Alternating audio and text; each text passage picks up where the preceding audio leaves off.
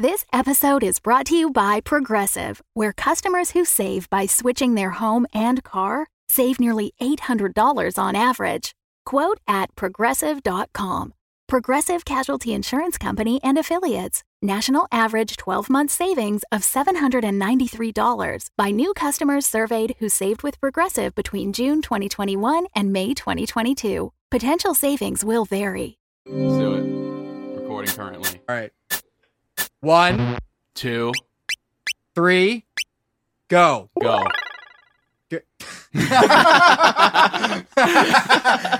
got to keep that one. That was a good one. Yeah. Absolutely. Well, how's it hanging, ladies and germs? I'm Chris Arbauzo, and welcome to another episode of Wizard Hang. Today I'm joined by my two very special guests. If you'd like to introduce yourselves real quick. I'm Skyler, creator of Omega Star 7 and voice of Slip.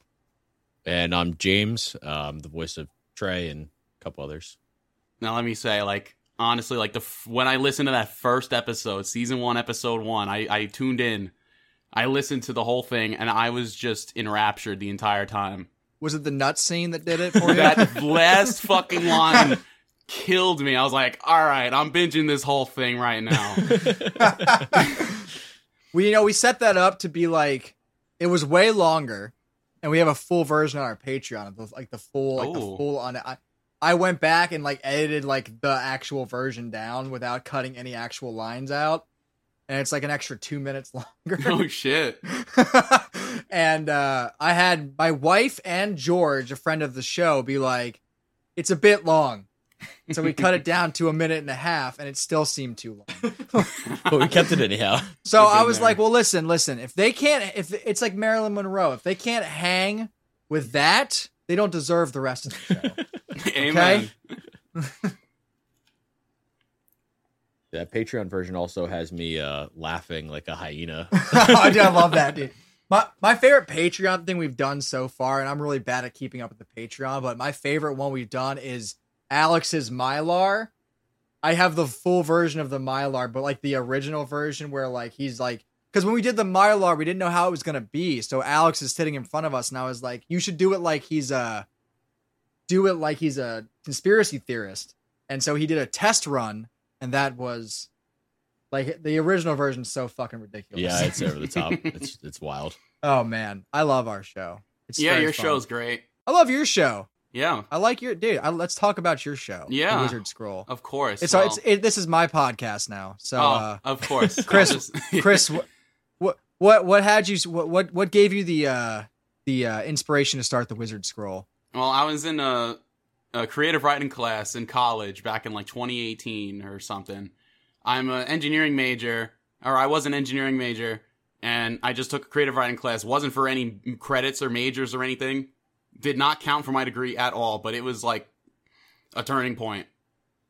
Because I was always a big fan of fantasy fiction and Scald, some podcasts about fantasy stuff. And I just took the concepts from that. I was like, the most bombastic, fucked up story told in a funny way.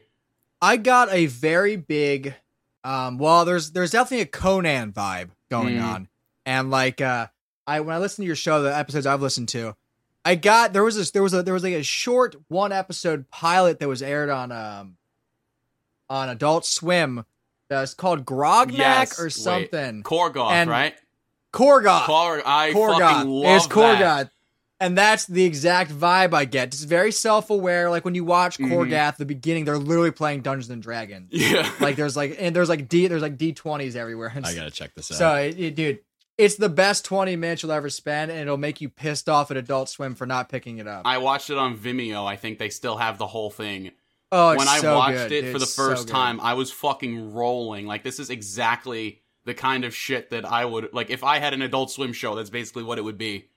Yeah, absolutely. I mean, honestly, I would love to pitch Omega Star 7 to Adult Swim because it's literally inspired by Adult Swim, the bridging of very bombastic stories and also anime.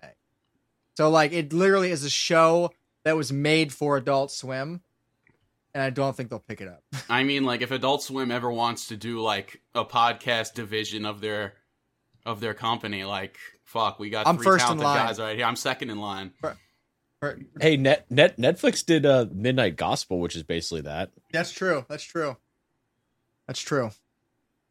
definitely like a very creative, like. I'm talking about Netflix right now. Oh, I'm upset about Cowboy Bebop, and I haven't seen it. No, we're talking about Netflix now. We're on Netflix. All right, we're on Netflix. Okay. We're on Netflix now. Listen, I haven't seen the new Cowboy Bebop. That means I can't say I hate it because I haven't seen it, but I'm very disappointed with some of the choices they made in the development. Like what? Anything specific? Yeah, honestly, like the cast is really cool. I really like the cast they pick. Like John Cho's great. Mustafa, I don't know. I can't say his last name, but he is phenomenal. And the girl that plays Faye, awesome, great cast. However, I don't like they didn't really include Watanabe in the development. And like, I don't know. I felt that like I read an article that was an interview with him, and he literally said, I don't know if they're going to listen to me, so I hope the show turns out good. And that was a red flag for me. Oh, yeah. If the original creator's not, like, part of the team, like, that really does seem like a red flag. Yeah, I mean, like, and from my understanding, like, the director went to, like, his studio, and I get two sides of the story. Watanabe said that he gave him notes, and he's not sure if he's going to give them. Andre Nemec said that he was just told to make his own show and given art to go off of. So I don't know. Like, I don't know. So I mean, I never even seen the original, so like I'm just kind of smiling and nodding right now. It's good. I've heard really good things about it. Yo, it's good. I heard the soundtrack on Spotify. Oh, dude. And I was like, oh shit, this theme song slaps. I'm listening to it in the car. I never even seen the show. I just loved it. Yeah. I mean, I know that the seatbelts make a return to Cowboy Bebop. So the soundtrack is made by the same people, Yoko Kanno and the Seatbelts. But I don't know. I find that like adaptations are a tricky business. Yeah. Very tricky business because you have two ways it can go. You can have stuff like The Last Jedi, which technically isn't an adaptation, but it felt like one. It felt like The Last Jedi, for example, was a guy who's like, I can tell Star Wars better than Star Wars can tell Star Wars. And then fail miserably. Yeah, so like it felt very, very like, I'm not saying the movie was bad. I'm saying that like I could tell it was very, very like, it almost felt personal. You know, it felt like there was a lot of scenes that made me feel like I was being slighted for liking the other Star Wars. You know what I mean? 'Cause I like Star Wars because it's silly and, you know, it's very out of this world. Like, you know, it's supposed to be an escapist thing. And it just felt like I was constantly being challenged by, I'm like, that's not why I'm watching Star Wars. I don't want to think. If I want to think, I'll watch Blade Runner. Exactly. You know your like, fucking place. My problem with The Last Jedi is... Oh, let's talk about it. The whole, like, 1/3 of the movie where it's Finn and the girl, and they're on the space casino, like, that made literally no sense. Any of that. Harry like, Potter was planet. Complete non sequitur for the entire movie. Yeah, it was bad. You know, like the Rey stuff with Luke, like, I just wanted to see more of that. Like, that was like good. 5 minutes total, almost. Let me tell you something. They wasted a great character played by Benicio del Toro. I liked the character he played. Yeah. I thought he was totally wasted in that movie. Like, it was Phasma, obvious, totally wasted. Obvious from the start that guy was going to end up betraying the gang. He's literally just like, hey, what's up? I'm a con man. I'm going to con you, probably. Hey. And then he does. And no one's surprised. Oh, man. He's like, that's the business. And I'm like, okay. Fuck, whatever. Like, that movie really put me off. I never walked that. I have seldom walked out of a movie feeling disappointed. Mm-hmm. I can't think. I could think of that time when I saw that movie produced by Tim Burton, 9. I felt disappointed because it was only like 75 minutes long. No shit. It's an epic movie, so why is it 75 minutes long? I've seen 75-minute movies that are good. I'm just saying, why would you make an epic movie and make it only 75 minutes? And then another movie was that The Devil Inside. It's not The Devil Inside. It's something about like it's a found footage movie, and the whole cast dies by getting hit by a truck after like an hour and a half. Like, that's how the movie ends. So I'm yes. hearing the synopsis of this movie is there's a bunch of kids with a camera doing spooky things, and then and they get hit by a truck, and the credits roll. You nailed the movie. That sounds that's exactly what happened. I paid money to see it, dude. I paid money to see it. What a stupid end. Like, fuck. That ruined found footage for me. I won't ever watch the Blair Witch Project. Which You've never seen it? no, I'll never watch it again. Oh, it just won't. It ruined found footage for me. It's the same reason it's hard for me to watch Berserk after the Berserk movies came out and ruined the anime and the manga. I don't know. Just adaptations that bad? when I look back, I just say, man, I can't, like, I was rewatching Berserk recently and I was like, I just couldn't get the shitty parts of the movie out of my head. You know what I mean? Like these like remakes, like the movies are of high quality. That's the problem. Like and that's like, yeah, they're high quality, like production value, but like if the story itself is like falling flat, there's no amount of polishing can save that. I agree. Like Space Jam, you really came right into this. Space Jam, dude. It's the Warner Brothers CU at this point. Like they got a combined universe. Fucking Yogi Bear and fucking Rick and Morty show up, like all these characters, and then they just Don Cheadle, of course, and that's it. Let me ask you this: do you guys feel that there was a short time in the late '80s, early '90s when they were able to bond cartoons and live action, and it looked really good? There was that Brad Pitt movie, yeah, and then there was Roger Rabbit. Both of course. Movie looked they were stylistically very pleasing to look at. Yeah, the Page Master was cool enough. Oh, I love Page Master. And but ever since then, it doesn't work. Ever since like they invented CG. Exactly. And let me tell you something about CGI. You know why Avengers looks good? It's because everything looks bad in the movie. Mm-hmm. They like step they step the quality of the shots down to match the CGI. I feel like it's like, I don't know how to put it. It's a go. You know what I'm saying? Well, I think it's more that they use a bunch of cacophony. Ah, like, you know what I mean? Like there's so much going on that you can't focus on everything. Yeah, exactly. You're just focused on Tony Stark as a teenager, CG'd onto the original. Like all this weird shit. Like just get an actor that kind of looks like him. You don't got a fucking CG on a man's face. Like fuck. Well, I mean, they've always had problems with like aging and de-aging people. Like even back like when they had actual effects. Like it's never been that good. Like the old guy at the end of Endgame, is that Chris Evans aged up with CG or is that a new actor? That's Chris Evans. They aged him up. Why don't they just get an old guy that looks like him to do it? Like, let me tell you something. He literally looked like Clint Eastwood. Why would you not get Clint Eastwood? He would have done it. He would have absolutely. He would have done it. Like, it's the MCU. Of course you're going to do it. Then you have the chance of an old man Captain America movie. That would have been badass. I'd watch Gran Torino if it was Cowboy Bebop or fucking I almost said Captain America. I would have watched that movie. Like old grizzled Captain America. Yeah, he's got 80-year-old Captain America. It's like a Logan type scenario. Yeah. Oh, he's just like lugging around the corpse of Tony Stark. Yeah, he just has him chained to his body. He's carrying him around. Like part like what he's done is that now that he doesn't have the armor anymore, he took Tony Stark's armor and painted it like Captain America. Yeah. Now he's wearing his dead friend's outfit. This is dark. That's real dark. Disney, we're right. All right, Disney. Are you listening? Disney, we're right. We're writing the story. I'll ship my resume down to you guys. That's right. I advise you guys. The creators of the Wizard Scroll and Omega Star 7 have something to say. Yes. Old man Captain America, played Disney by Clint Plus Eastwood. Exclusive. It's one episode and Clint Eastwood has a heart attack, but we keep the heart attack shot. Just he dies. IRL, Clint Eastwood dies. And then the dude's like 90 years old. It's gotta happen. Like, wasn't there that famous comedian who died on stage? Which like, one? Tiny Tim. I know he died on stage. Maybe that was him. I don't know. I remember there being a comedian who like died on stage, and everybody thought he was doing a bit, but he like was. Oh, wasn't it that one guy from the 80s? And now he had like the long white hair. He looked kind of like one of those creepy, like overset, heavy set, like Southern Baptist preachers. You know that guy?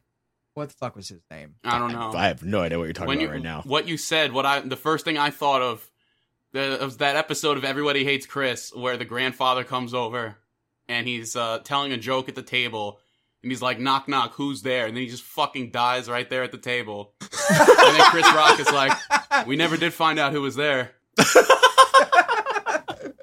Wow. Oh, man. I'm having a great time. Yeah, me too. This is really fun. Fuck. Oh man. Oh fuck. Speaking. Okay, wait. Okay, yeah. So It's your turn to talk. Mm-hmm. Oh, thanks. I appreciate that. So anyway, I was talking. You think the Trey slip dynamic is just in the show, but like, we are very real people. The Wizarding Scrolls talking about aging. It just made me think of the end of Harry Potter. When they make them look old is some of the worst thing I've ever seen in my entire life. I had to make that comment. I gotta say something. Harry Potter fucking sucks. Let me be the one to say it. The books or the movies? I don't know, man. They both kind of suck. Listen, I have this thing. Okay, this is like let's get back. Let's get back to our show for a second, okay? And I think Chris will agree. Mm-hmm. I hate fucking movies and books where like it's a bunch of kids going into things that are fantastical. I hate it. I've said that before. I hate not. It's not realistic. I hate Narnia. I hate The Last Starfighter. Any movie where there's like Valerian, all that shit, dude. It's stupid. Literally my favorite type of media. It's the wackest way. We're having it out right here on the Wizard Hangs. All right, listen. Why? It's them set. The only thing that works is the Princess Bride because he's not there. I'm just saying, like you could write a cool character that's a kid in that world and like actually get it in there. Well, it's more of an escapist fantasy for children who are in difficult situations. Damn it! You've won. You win. That's a good point. Damn it, James! Like if again with the good points. Imagine like an actual like 4 children go through a wardrobe and end up, and they see a fucking goat man standing there with his tea or whatever the fuck that movie goes like, and they just die in the cold. Credits roll. That's the movie. Like the kids wouldn't make it anywhere. The fucking ice witch or the ice bitch or whatever her name is. We just murder them instantly. They're children. They can't defend themselves. The White Queen, dude. The White Queen. Yeah, she would. Listen, all right. I'm being a little aggressive. I'll say this. I'd be a liar if I didn't read Harry Potter and didn't try to fucking cast Wingardium Leviosa on my fucking cat, dude. I'm just saying. I get it. Yeah, I do get the point of like. Well, you used the wrong spell. That's why it didn't work. Because Wingardium Leviosa is for levitating. Oh, you fucking nerd. No, I'm kidding.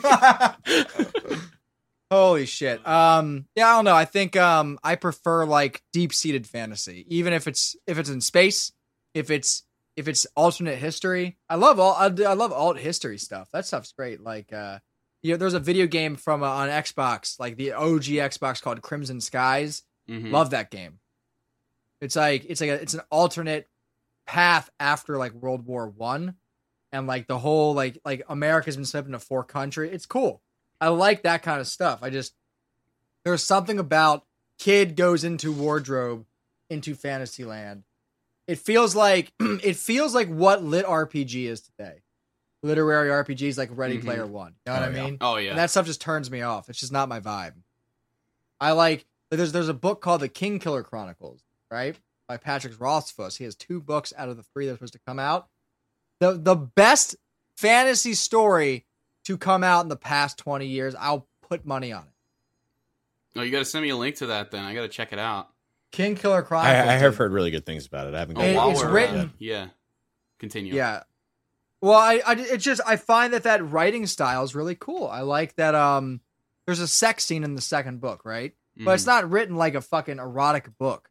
It's written like a poem, like what's going on in the sex scene. Shit.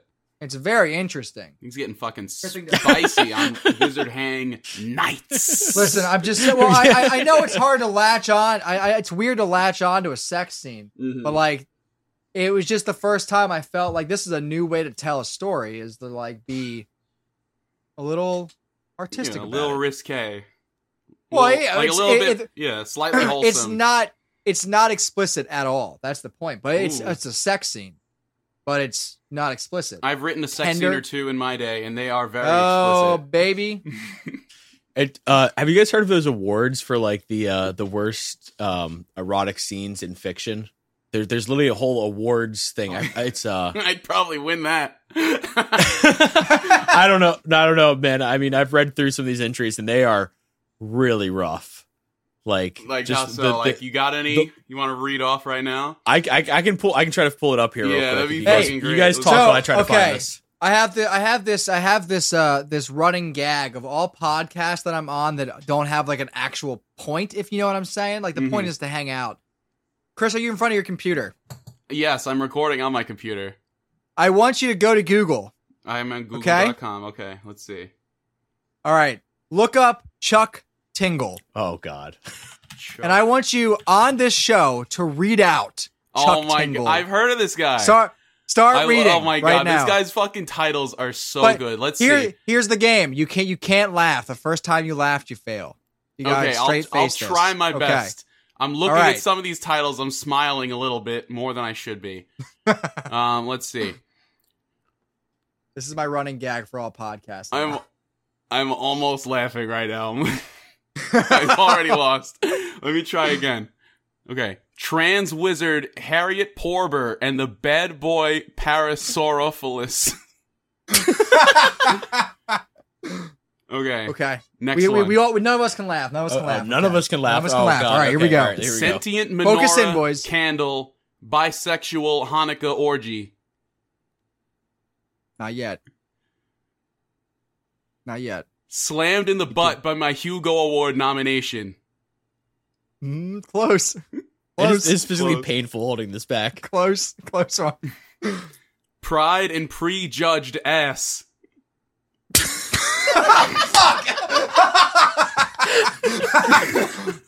Oh fuck! I love this game.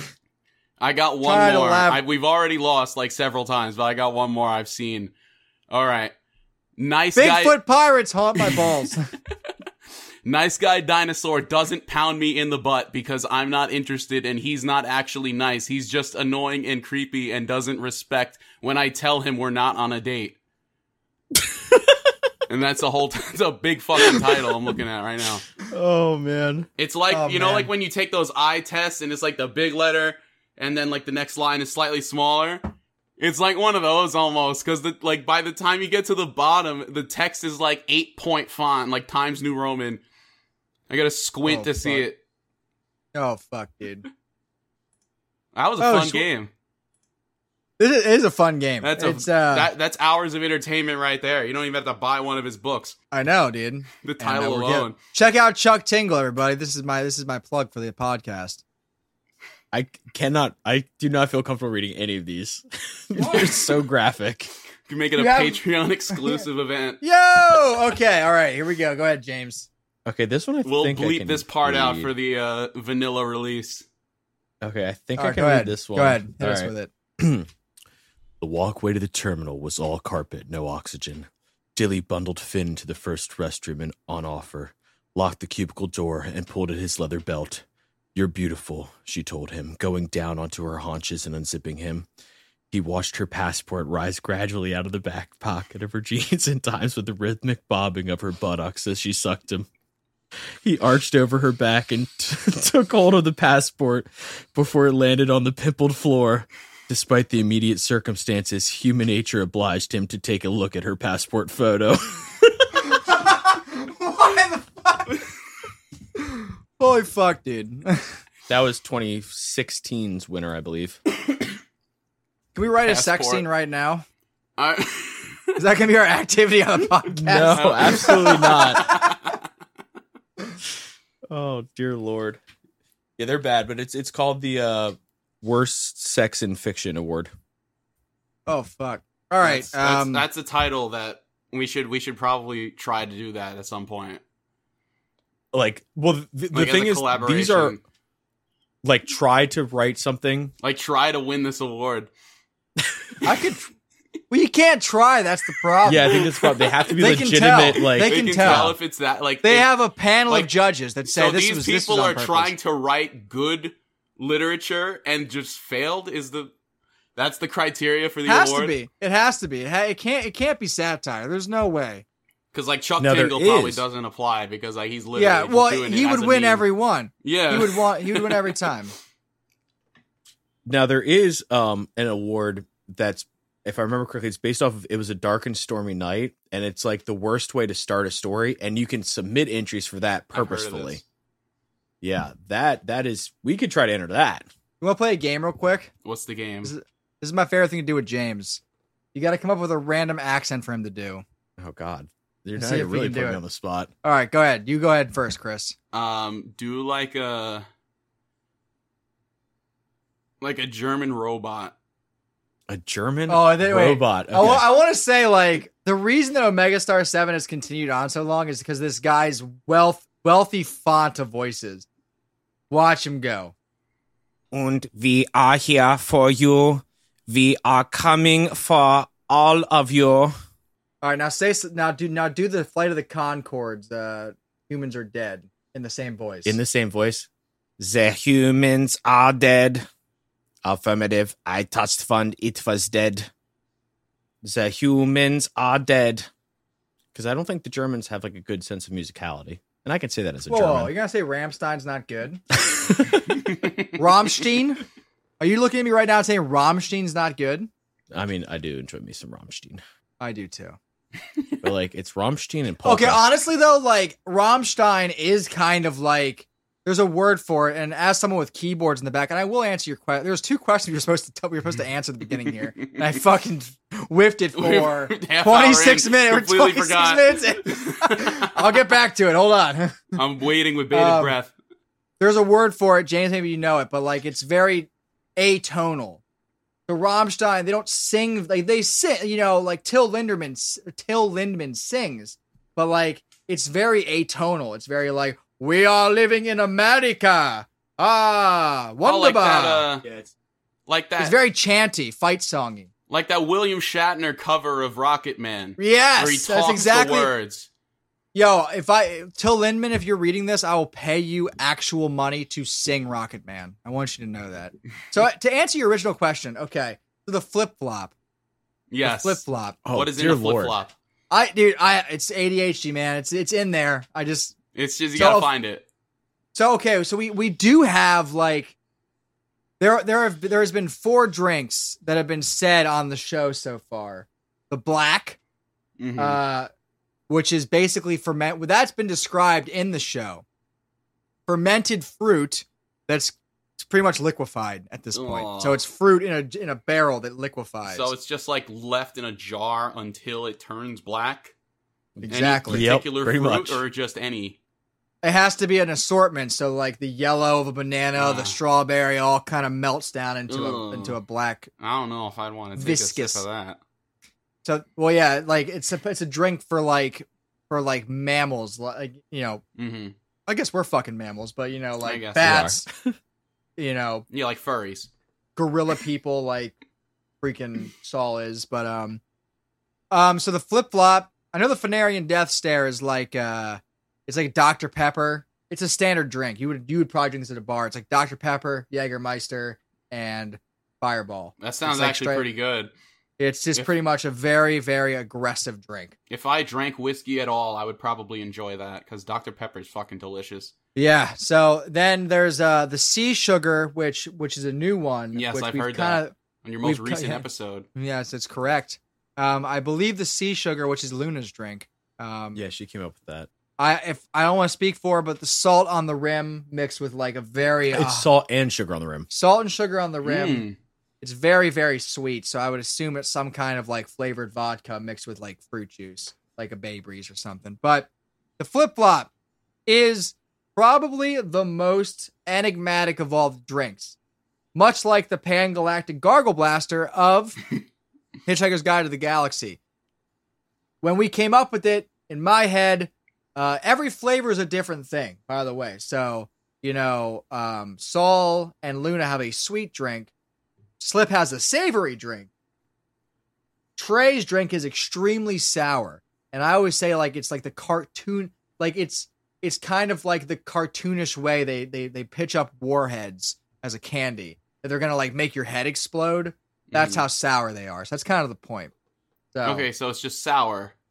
It's sour. So I don't know. I think you can make a flip flop any way as long as it's sour. So it's probably like Any it's probably a sour lemon. drink? Yeah, like it's a lemon mixed with like seltzer. It's probably lemon seltzer water Mm-hmm. with Skittles, like with sour Skittles on the bottom of it. Ooh. and that's pretty much it. Because it also tastes like ass. Yep. So it's like, you know, like you look at seltzer water, which we all like. Mm-hmm. But you know, they always say it's take carbonated water and drop a Skittle in it. That's what it tastes like. That's what this tastes like. It's pretty accurate, actually. But just dump like maybe like a packet of citric acid in there. That's right. Yeah, that'll Correct. do it. Or what's that super sour stuff that they use like to cover warheads stuff? It's not citric acid, it's something else. You guys know what I'm talking about? There's like an actual powdery coating that they use for like these sour candies. So it's like kind of citric acid adjacent, though, right? So Yes, yeah. Powder Yeah, that's sure. just sour powder. Yeah. Let me see. We should get it. Maybe. We should get some of that and just see what it's I about. did think that, like, you know, like those sour dipstick things. I feel like the flip flops, like, just fucking straight up taking the whole bag down. That's what the experience is like. And Trey can't get enough. Yeah, So I he's an just looked idiot. it up. I think it is citric acid. Oh, it is citric I acid? looked up Okay. sour powder, and that's the first thing that popped up. Okay. Well, Your yeah. second question was, what gear do I got behind me? Yes. James, step aside for a sec. Oh, I'm stepping aside. Let me see. Let me peep with my eyeballs all this lovely gear you Which got. way am I stepping aside? Just, yeah, right, like, you know, like right, right here. All right, so the blue guy right here Mm-hmm. on the far towards the wall, that's my first ever hardware synth. It's a Cobalt 8 by Modal. It's an English company. It's a digital analog, which means it mimics what an analog does versus like a wavetable. So a wavetable does, you know, I don't even know how to describe wavetable or FM synthesis. FM synthesis is a different one. There's like 4 different kinds of synthesis. Analog is the classic, and that one emulates it. So it's all digital. There's plenty of cool patches in it, and it was the only one I could get. I wanted to get a Behringer Model D, or Poly D. I'm sorry. It's based off of Model D, and that one is straight noise, and you have to make everything from there. And it's a very difficult synth to get into if you're not used to synthesizers. So I'm glad I got this one because it has plenty of really cool patches on it, and it's digital, so it's a little more forgiving on like the environment that it's in.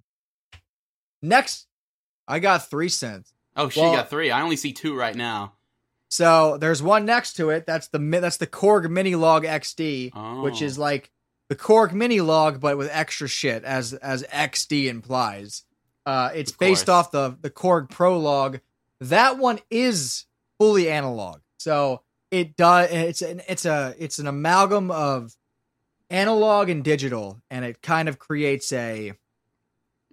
there's like a nice marriage between the two. So you gotta like plug it into like the device to get it to go into the computer. And all Well, that. they both can do that. Luckily, Ah. they both have MIDI outs, and they also have sound outs. That's convenient. This one has real components inside of it that make the sound. So if it's too hot or it's too cold, you gotta let it warm up for 30 minutes if you're gonna record it, because it will Really? get out of tune. Yeah, It gets you out of can tune tune- from the heat. yeah. It's very slight because it has a lot of digital backing inside of it, but like it will detune a little bit. And then up top there is James's synth, which is the Microkorg XL, which personally I think is actually worse than the original. Not saying you're bad, James. I got it for free. I'm just saying. I mean, you can't go wrong there. The original Microkorg is a better synth. I think they kind of made it way less user friendly with the XL. Other guitar, I got my Fender Telecaster there, my favorite guitar. I love Tellys. I love Tellys and Jaguars. And my orange Micro Dark. And then I got this little ukulele.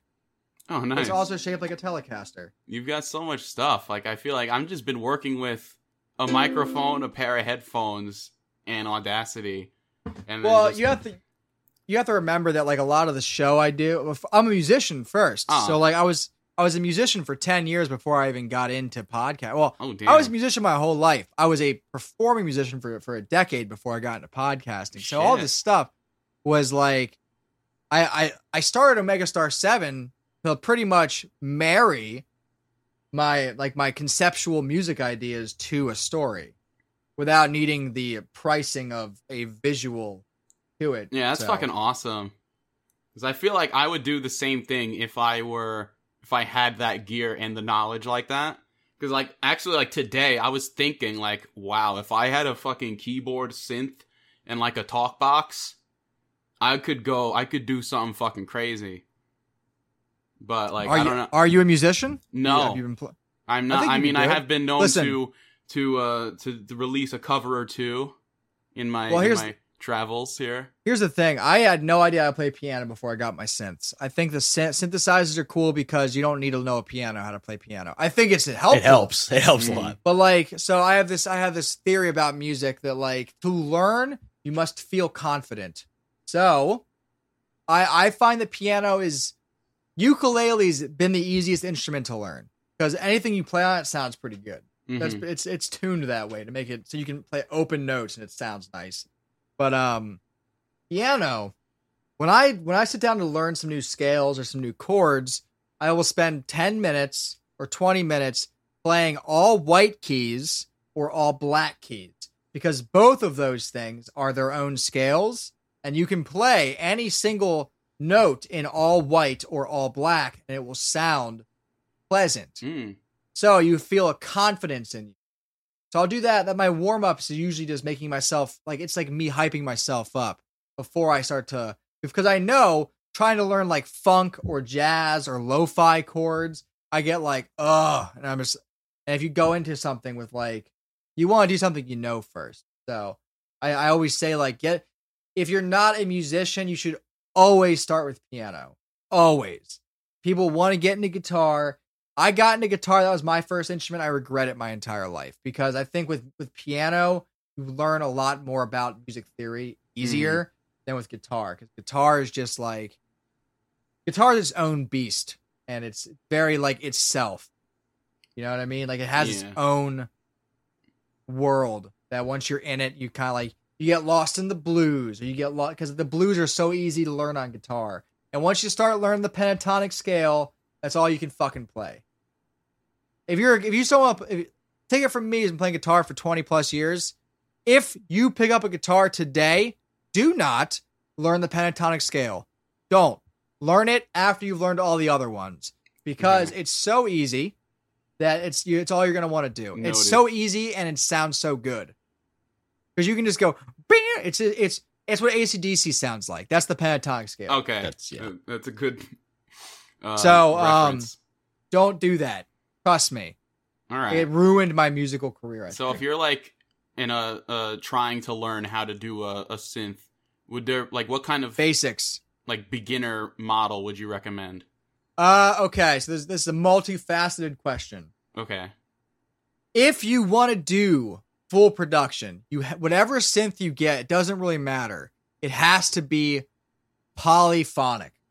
You have to be able to play multiple notes at once if you're trying to do full production. If you're just trying to make some cool beats, a monophonic synth will be cool for you.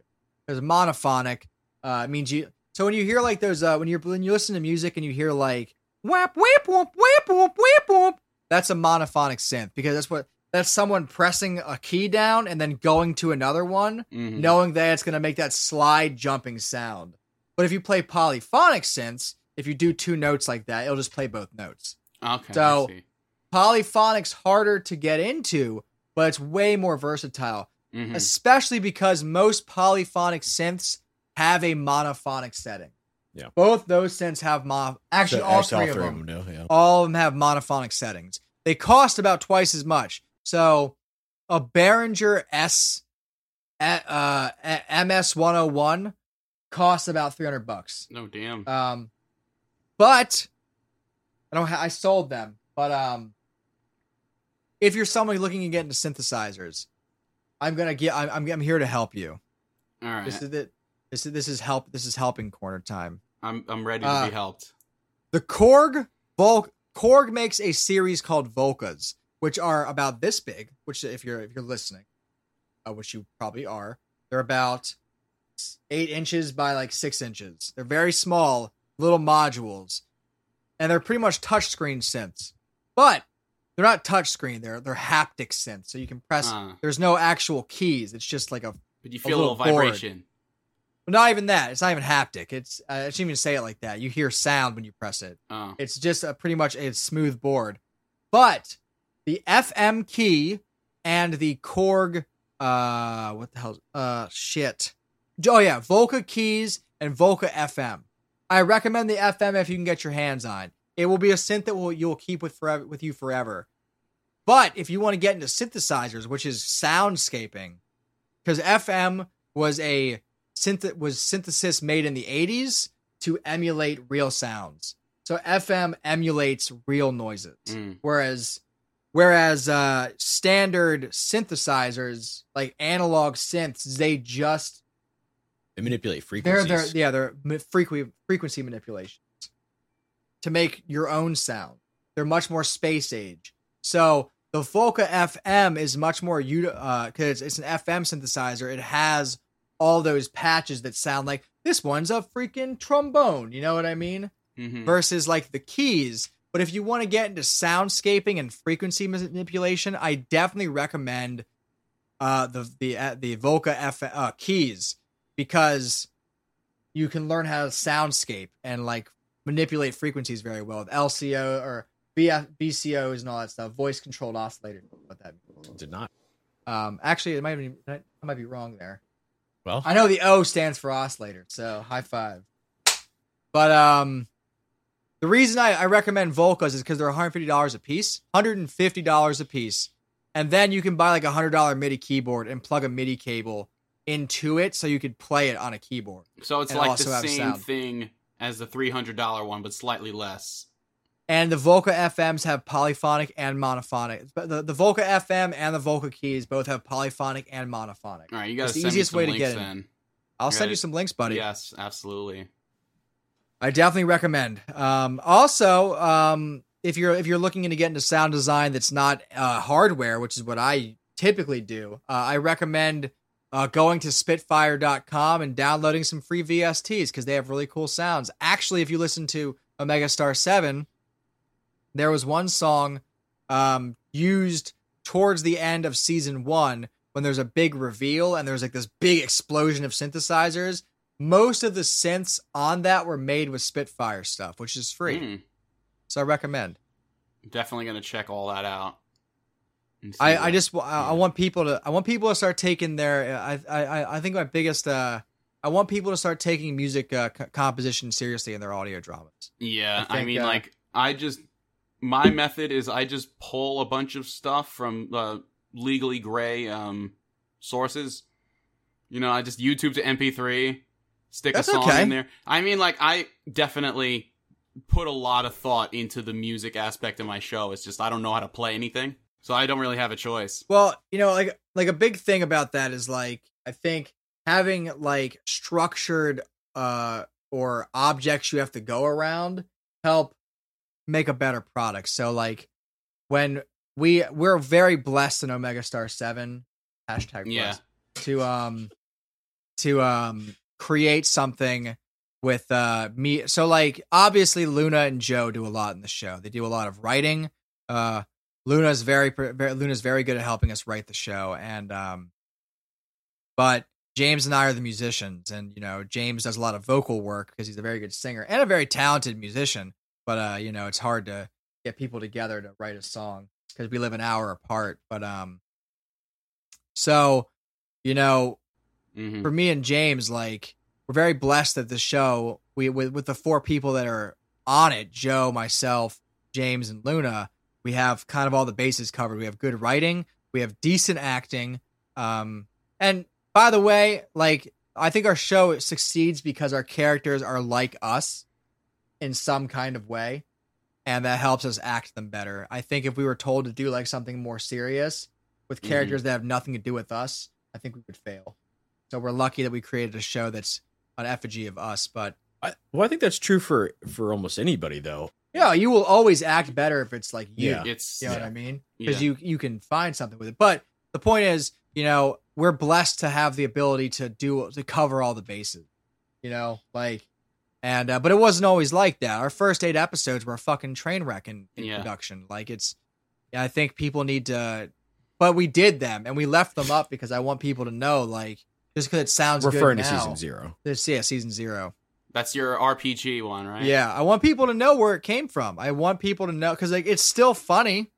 It's still a blast to listen to. It's just very different. Yeah, and I mean, I kind of almost did the same like kind of thing. Like I took between season 1 and 2, I took like an 8-month break, and in that time, it's just like listening to it back. It's like, oh, some of these old episodes are pretty rough. Versus like they were like a half hour long. It was a lot more narration versus the characters versus the sound effects. Like I just leaned more into less from the narration, a little bit more towards the other two. And I feel like it makes things a lot more like flows better, a lot more smooth. Like kind of like what you guys do. There's not like no narration at all. Yeah, which does present its own challenges. We do have moments where we narrate. You like particularly. You particularly had a reference to that where like we do have an episode with a narrator, but that was on purpose. Yeah, that one was fucking great. The mushroom episode. Yeah, that fucking killed me out. That's the one that's been the most replayed from what people love that episode. That's a very fun episode. But you know, we wanted the unreliable narration in the show. So like for example, that's a spoiler. I can't talk about it. Well, never mind. Scandalous. I'll put it a little bit here. There's an episode coming up, next episode, where there's a character that comes back, and what happened to this character is different from the other perceptions of the other characters. So like they think this happened to them, but what really happened was this, and it's to kind of show viscerally, like for example, Moxie's a great example of someone who the whole crew thinks of Moxie as this superstar rock star that disappeared. But Moxie, behind the scenes of the show, is being like a very, not aggressive, but a very villainous anti-hero that's like doing what they think is right versus like, and I feel we wanted the unreliability, but none of us wanted to narrate the show. So we narrate in what I think it's more of like immersive that way. Well, we actually, so one of the ways we came up with to give narration actually was like Trey's talking to himself so much. Yes. That episode on the, what was it? The asteroid. The asteroid. Yeah, exactly. There was actually supposed to be someone else with us who couldn't make it that day. And so we kind of like, we're like, what if one of his tics is like he just talks to himself and talks all these things out. I'm walking. Yeah, yeah. And we're like, this is funny, and like it gives like that a little bit of extra context to what he's doing. It seems a little bit self-aware slightly too. Yeah, and that's kind of the part of the show is like the show there is a story. There is a beat sheet that we go off of to make sure the story is staying on track, but we find that, like, you know, a lot of people will, from my understanding, a lot of other audio dramas will do the whole season before it releases, and we don't do that. We do, it's like we pretty much, for example, Sunday tomorrow we record episode 11, episode 10 releases next Tuesday. So we have a 2-week lead time, slightly in advance. And let me tell you something. Joe's car broke down, which is why Saul's been hibernating. I have no problem saying that. And because of this, we brought back Kala. I was so excited. Like that character was great. Like the 2-parter you did with that character was probably like 2 of my favorites, honestly. I love that Kala's back in the show, and too. Luna's a great person. Been my friend since we were in high school. In elementary school, so like, I don't know. There's just we like going with the punches versus because like I like the pressure of making a show. I don't like. Yeah. I'm not a big fan of like having too much time because I feel like when you're creating something or you're like when you're whittling something with wood, you know, you have to be careful with your strokes because eventually you'll whittle it down to nothing. Exactly. When you sit down with a script, just a script, you will eat it alive. That's why I'm like, you know, like whereas improv or mumblecore, which is what's a big thing that's inspired the show, is stuff like the show The League is a huge inspiration for me in doing the show because that show is very improvised.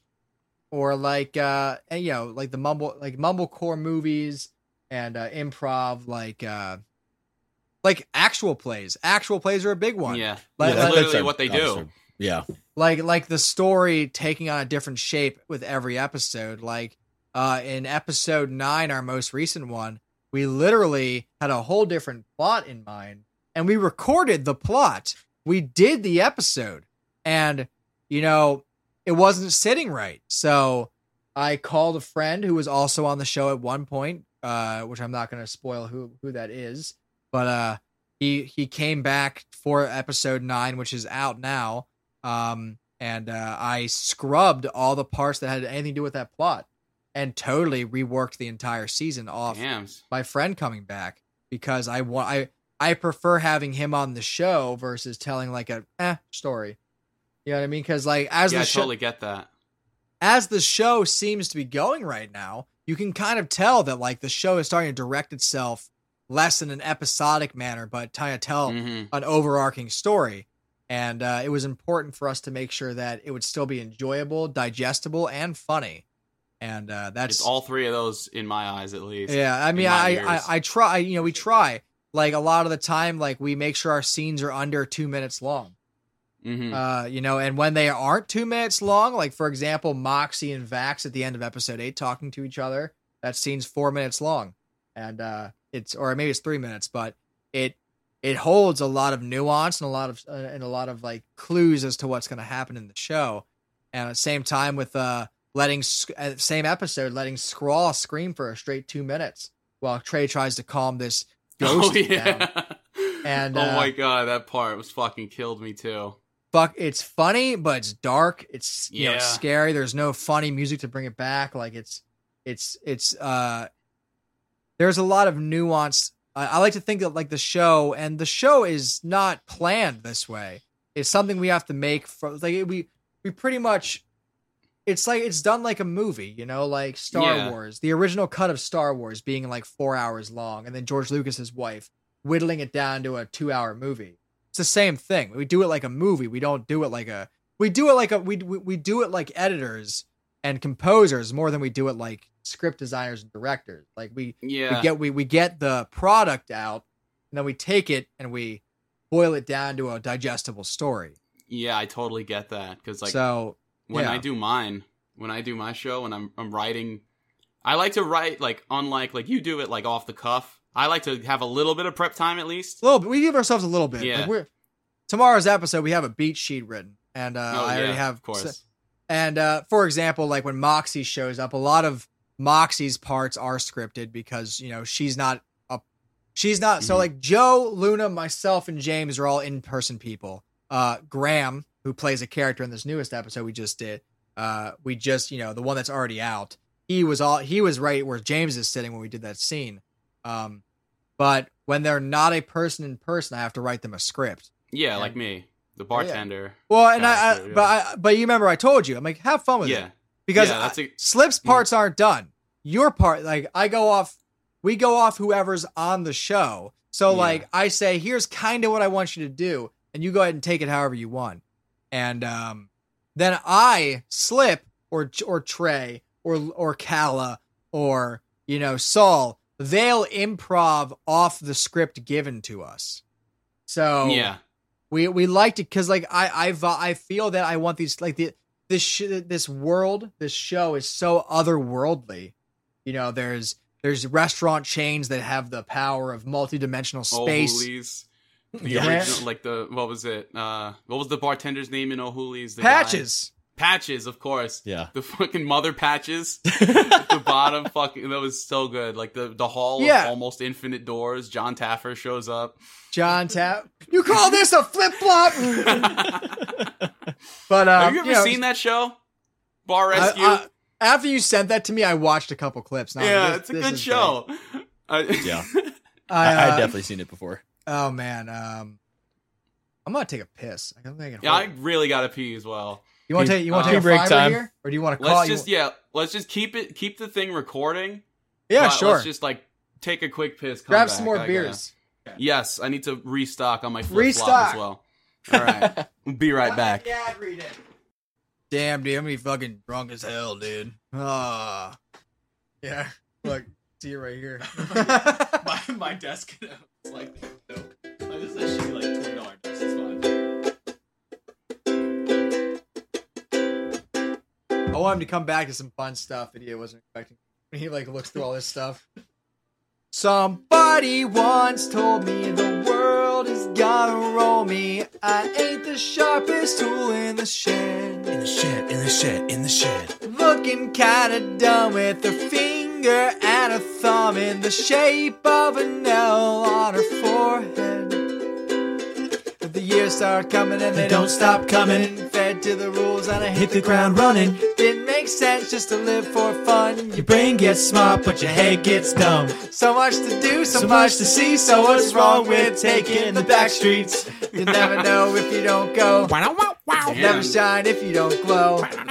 Hey now, you're an all-star. Get the game on, go play. Hey now, you're a rock star. Get the show on, get paid. And all that glitters is gold. Only shooting stars break the mold. Impressive. I just got back from fixing up my beverage. I took a vodka LaCroix, added some lemon juice into it, thus making it into a flip-flop for the occasion. Okay, all right. And I come back to Shrek Music Hour. Thank you for the transition music. Absolutely. We'll keep it in there. Absolutely staying in. You kidding me? Oh, fuck, bro. We're all drinking sour drinks. We got sour monkeys over here. So I'll tell you a story about Pennsylvania where we're from. I assume you're from New York. I am from New York, exactly. Yes. How could I tell? I have no idea. I am from New York. Hey, forget about it, huh? You slip. You slip. Some guys in the VIP booth says he's looking for you. I should have been a space lawyer. I should have been a space lawyer.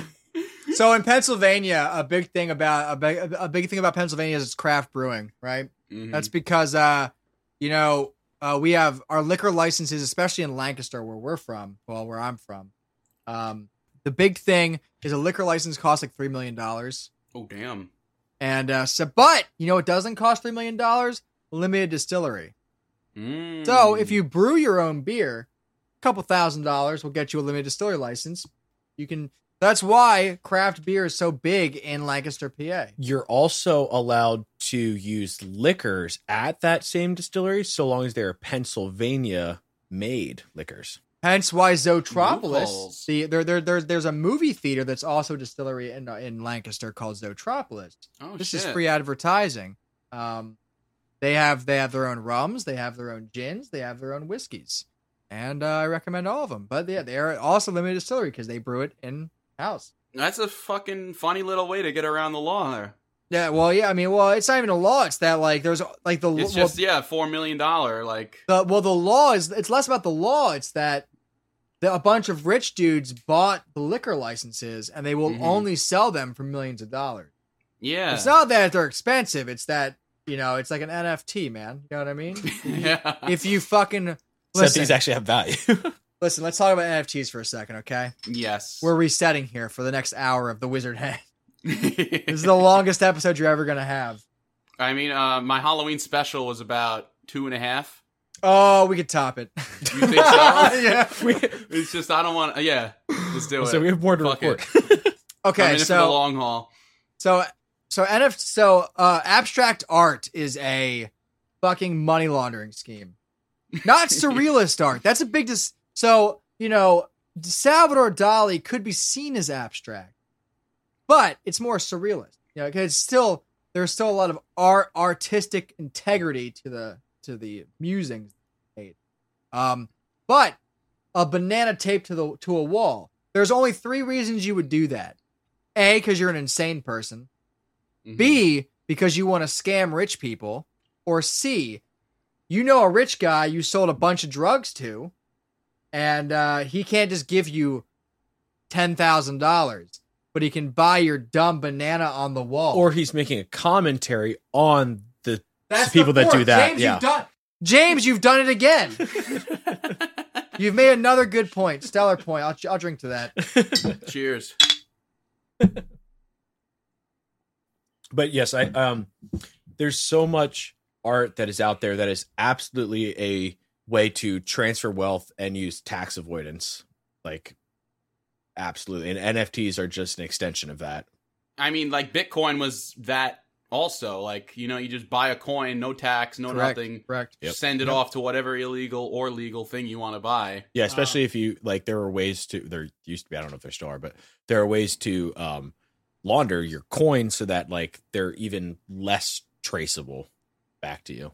So when I first met my wife, like, in like a few months of relationship, she got rid of your what? My wife. No, you're supposed to say my wife. My wife. But she sold her like 1996 Subaru Legacy, and as a joke for Craigslist, which got taken down immediately.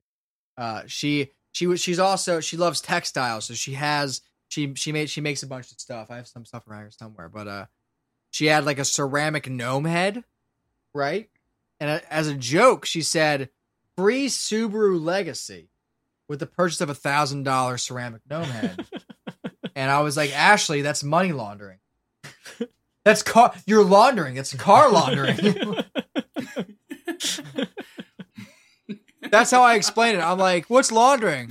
I'm like, "That's what it is. It's literally like hiding money in mundane things." That's a good way. That's a good way to explain it for someone who doesn't quite know what money laundering is. Yeah, because what you can do with an NFT is you can purchase one, right, and assume that it's going to have some super high value. But you can, if you're a business buying art, you can write that off as a business expense, and so now you're not getting taxed on that. So unless you sell that NFT and you have to pay, and you make a profit and you pay capital gains tax, you're not paying any taxes on that money then. It's true. Yeah. Let me ask you a question, Chris, that has nothing to do with this. Okay, of course. I talked about this with James before we started here. Mm-hmm. What are some of the most influential video games of all time? Unbiased. So, for example, I would put Mass Effect 2 as my favorite video game of all time, but it does not make the top 10 most influential. Okay. I get that. Give me your top 10. Top 10? All right, I guess. In order, right now, you got 10 seconds. Go. Right now. I mean, off the top of my head, probably like Minecraft for sure. Oh, we didn't even think about Minecraft. That's such a good one. We missed that one. Yeah. Tetris. Yes, I thought about Tetris for sure. What else? Mario Kart. Probably. Mario? Because how many kart racers were there before then? Yeah. That's true, actually. At first, I said Super Mario Bros. In my top 10, but I was like, you know what? Now that you said Mario Kart, because platformers were always a thing. Pitfall was the first platformer. Yeah. So, yeah, I would definitely say Mario Kart, because it definitely created the kart racer. Yes, so, Mario Party is sure. similar. In case you can't tell, I'm a bit of a Nintendo fanboy. I never really had a... I am too. My My Switch is right here. I got a Switch as well. I got a... Actually, Check this plugged out. into my Your computer is my Your Wii. listeners won't see this. But look what's underneath Oh, my no, desk. you got an N64 just sitting right there at your desk. Love that. And my GameCube's under here How too, and my fucking- Sega Genesis. I got a Switch So- and a Wii plugged into my computer currently. I don't really do anything gaming-wise in my computer, but I have this little device called the Genki Shadowcast that's just like a USB-C to HDMI that just plugs right into the computer. That's fine. And I can use it I fuck as with a that. camera is the weirdest thing. So check this out. Oh. If I do this, if I change my camera to Shadowcast, turn the Wii on, For the the listeners, listeners who's going won't see this, but The The screen is listeners- now black. The screen is now black. hold on. This is James. Do your descriptive text voice. Let's see what happens. Like I don't know if it's the actually gonna speech work. to text. Yeah, no, it's descriptive text. Oh. So what are you saying? What we're witnessing right now is a black screen. There's a little hand icon above it, and occasionally the border around the screen does flash green. Yeah. There is a name at the bottom. I don't want to reveal his Discord name to everyone, so I'm not going to do that, but there is a name there. You can. There's a It's sex the same number as in my it. Instagram one. Oh, then it's You know what? C Honestly, Boss I O. might have to. C Basso. Not Boss O, you Bowser. weirdo. Sorry. Okay, God! it's not working. Trey, you fucking idiot. Stop. It's not working, but it should. But if it doesn't. was I don't working. know what happened there. And there's a Discord. Discord, if I plug in my mixer board into my Scarlett, it should work on Discord. I should be able to play full sets on Discord. It doesn't let me. Oh, that's sad. It doesn't. It has Hey, Discord. Hey, Discord, I'm talking directly to you. Fuck you. Well, no, I was going to say just make it better. Okay, okay. I'm going to get some controversial games in here. Mm-hmm. Skyrim. Yeah. Not my favorite Elder Scrolls. Most influential for sure. I mean, it's the only one I've bought. I love my Oblivion. Switch. It was my first. Of course. Well, Morrowind is my 1st. Mm-hmm. I've been playing. James came into me playing it on Switch when he came over today. You have Morrowind on Switch? I didn't know that. No, I'm saying Skyrim. Oh. Skyrim. Yeah. Morrowind was my first, but I was like 10 years old when it came out. I had no idea what the fuck was going on. Mm. So my grandparents got it for me. And I was like, I'm walking around. // Oblivion was my first one that I mastered, and then Skyrim came out, and I was hyped. And you know what was weird about Skyrim when it came out was like, it was 11/11/11. Yeah. The year of Skyrim, and I went everywhere to find it. And I had to drive. So I'm not sure how familiar you are with the area, but I was in a place called Ephrata, or what the sign once said on the highway, Epharta. They took it down very Classic. quickly. Comedy gold. So I was working in Ephrata at McDonald's. I was 18 years old when Skyrim came out, and I drove to the Walmart down the road to get it. They didn't have it, but no, like I was like, did I miss like midnight release or something? I don't know. So I drove the whole way, an hour down the road to the Walmart in fucking. I'm telling exactly people where I live. I'm doxing. Yeah, you're myself. doxing yourself hard right now. Fuck it, man. I don't care. Listen, Yeah. I live in Lancaster, I Pennsylvania. live in worked 123 fake address street. Come find me. I drove to fucking pretty much where Hershey Park. Hershey Park is. Oh, were you in Palmyra? Thank you. Walmart and Palmyra. Okay. They had it. That's where I got So you it. drove an Walmart hour, and hour both ways to get Skyrim. No. Like, yeah, no, I did. I was very excited because, like, you were 18 in 2011. yeah, I was 13 in 2011. I turned. I assume 13. you were born in 1998. Yes, you're correct. Your assumption is correct. Yes. I am 29 years old. I'm almost 29 years old. Damn. I turn 29 next month. I turn 31 next month. Fuck. You know what? I like listening to your voices like on the show. Like I would have thought you were a little bit younger. I get told that they think We I'm are like very 25 all the lucky time. that I think like I mean so the producer of Persona Gray, my band back in the day, when I first met him, I was in a band called Persona Gray, and I owe a lot of my abilities as a musician because he really helped expand. So I feel like I should say it. Ricky Armelino, who is the guitarist of Ice Nine Kills and the singer, the vocalist of Hawk, and was once in This or the Apocalypse before they went on full hiatus. So I owe a lot of I owe a lot of my musical production to him, and I'd like to thank him. You know, he'll never probably hear this, but I'll send him the link. Don't worry. see, I forgot where I was going with all this. You got the connection with Ice Nine. Skyrim at some point. Yeah, see, this is ADHD, bro. This is ADHD and beer. Oh fuck, I lost it. The sour monkey. It was very important too. I was like, you were talking about yep, no, my ADHD is not kicking in. All right, fuck. oh, listen to Ice Nine Kills, everyone. Ricky's Yeah. a really cool dude and a great guitarist All right. and vocalist. They're cool guys. So what But, other kind of musical things do you like to listen to? You got a Spotify Wrapped? I do, and I tell you, my top five are synthwave, lo-fi, soundtrack. I love video game soundtracks. Oh, that's on my top And, five. what were my top five? I actually posted them on Omega Star's Oh, Twitter. I didn't see that. I barely use Twitter.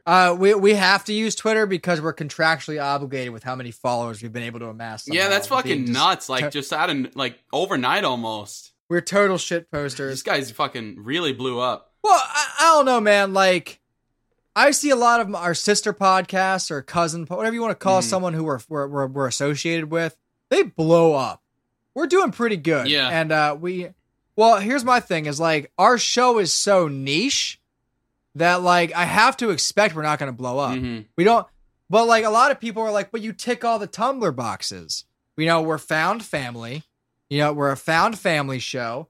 But like, you know, whatever, you know, it's, we have everything that, but I don't really care because like we do the show exactly how we want to do it. I mean, yeah, I'm the same way. Like, I don't even look at my analytics anymore. I don't really give a shit. I look about once a day just to make sure that like we're So like I look at first week, first month. That's what I look at. So first week, our first episode, our first release for season 1 versus season 0, we had 2 episodes and 2 trailers drop.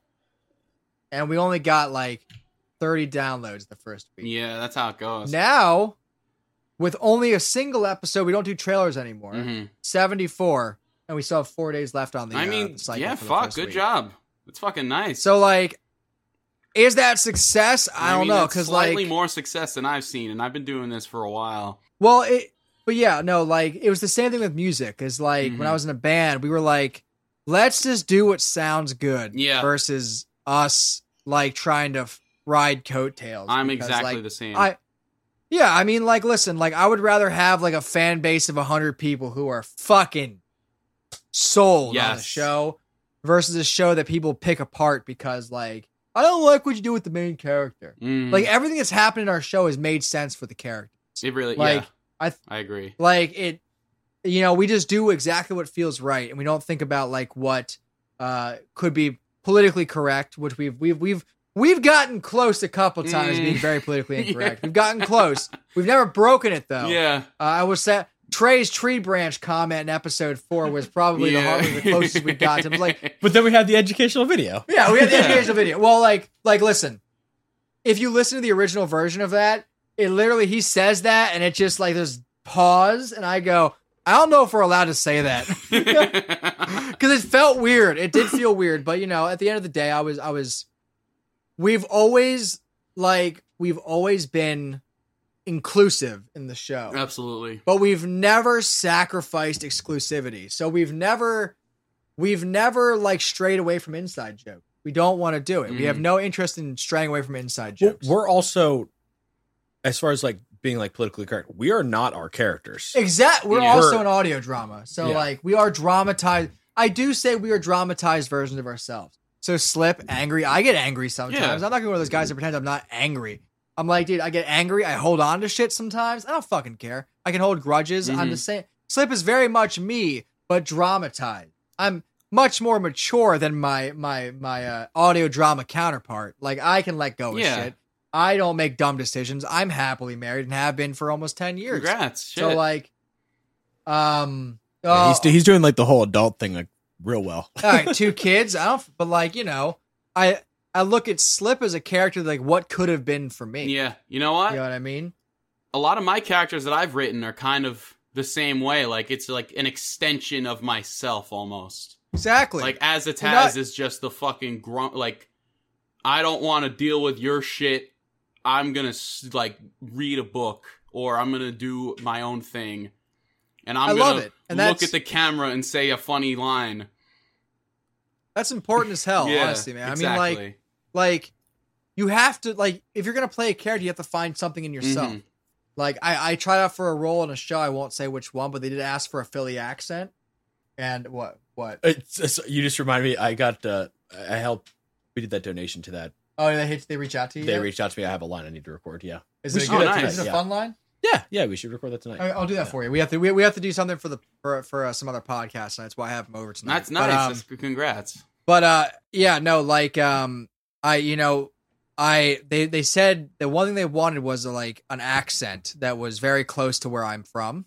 I'm about an hour outside of Philadelphia, so they wanted like the Philadelphia, New York, very close. Not the same, but close. Yeah. So I was like, hey, you guys want something? Like, what can I help you? Like, and so I've heard everything about Slip. And so like to cut that off, like I found something in that role for myself, especially because the character they wanted was literally Slip's character, in what he is. Yeah. He's a racer. He's a racer. Slip's a racer. He likes fast. He lives fast and all that stuff. But, speaking of Slip's accent, what do you hear when you hear Slip? I want to know. I hear Space Australian. Okay. So my friend... That's what I hear. So my friend put it very well. One of my best friends, I'm going to shout him out because he's a Twitch streamer. Check out my friend Hi Gank. HIGANK on Twitch. I'm gonna put that link in the description. Check out High Gank. Check him out. He's one of my best friends. He recorded some of my first bands. Great friend of mine. He hit me up. I sent him the first and second episode before it came out, and he was like, "This sounds like two friends roasting each other." Like, he's like, it's cringy, but like in a funny way. It's very natural. It's very natural feeling. But he said Slip sounds like a bad New Zealand accent mixed with a good Philadelphia. That's pretty good. That's pretty much it, honestly. And he's like, but that's the best part. Is like people are like, he's Australian. Like, no, he's not. He's from Omega Star 7. We like all our accents are weird. Like somewhere. What is it? Somewhere. Sometime somewhere. Yeah, that's it. Yeah, sometime somewhere. My second drink's a little stronger than the first. Well, hilariously enough, like I really wanted to name the galaxy because it's the 7. So like, it's the sometime somewhere.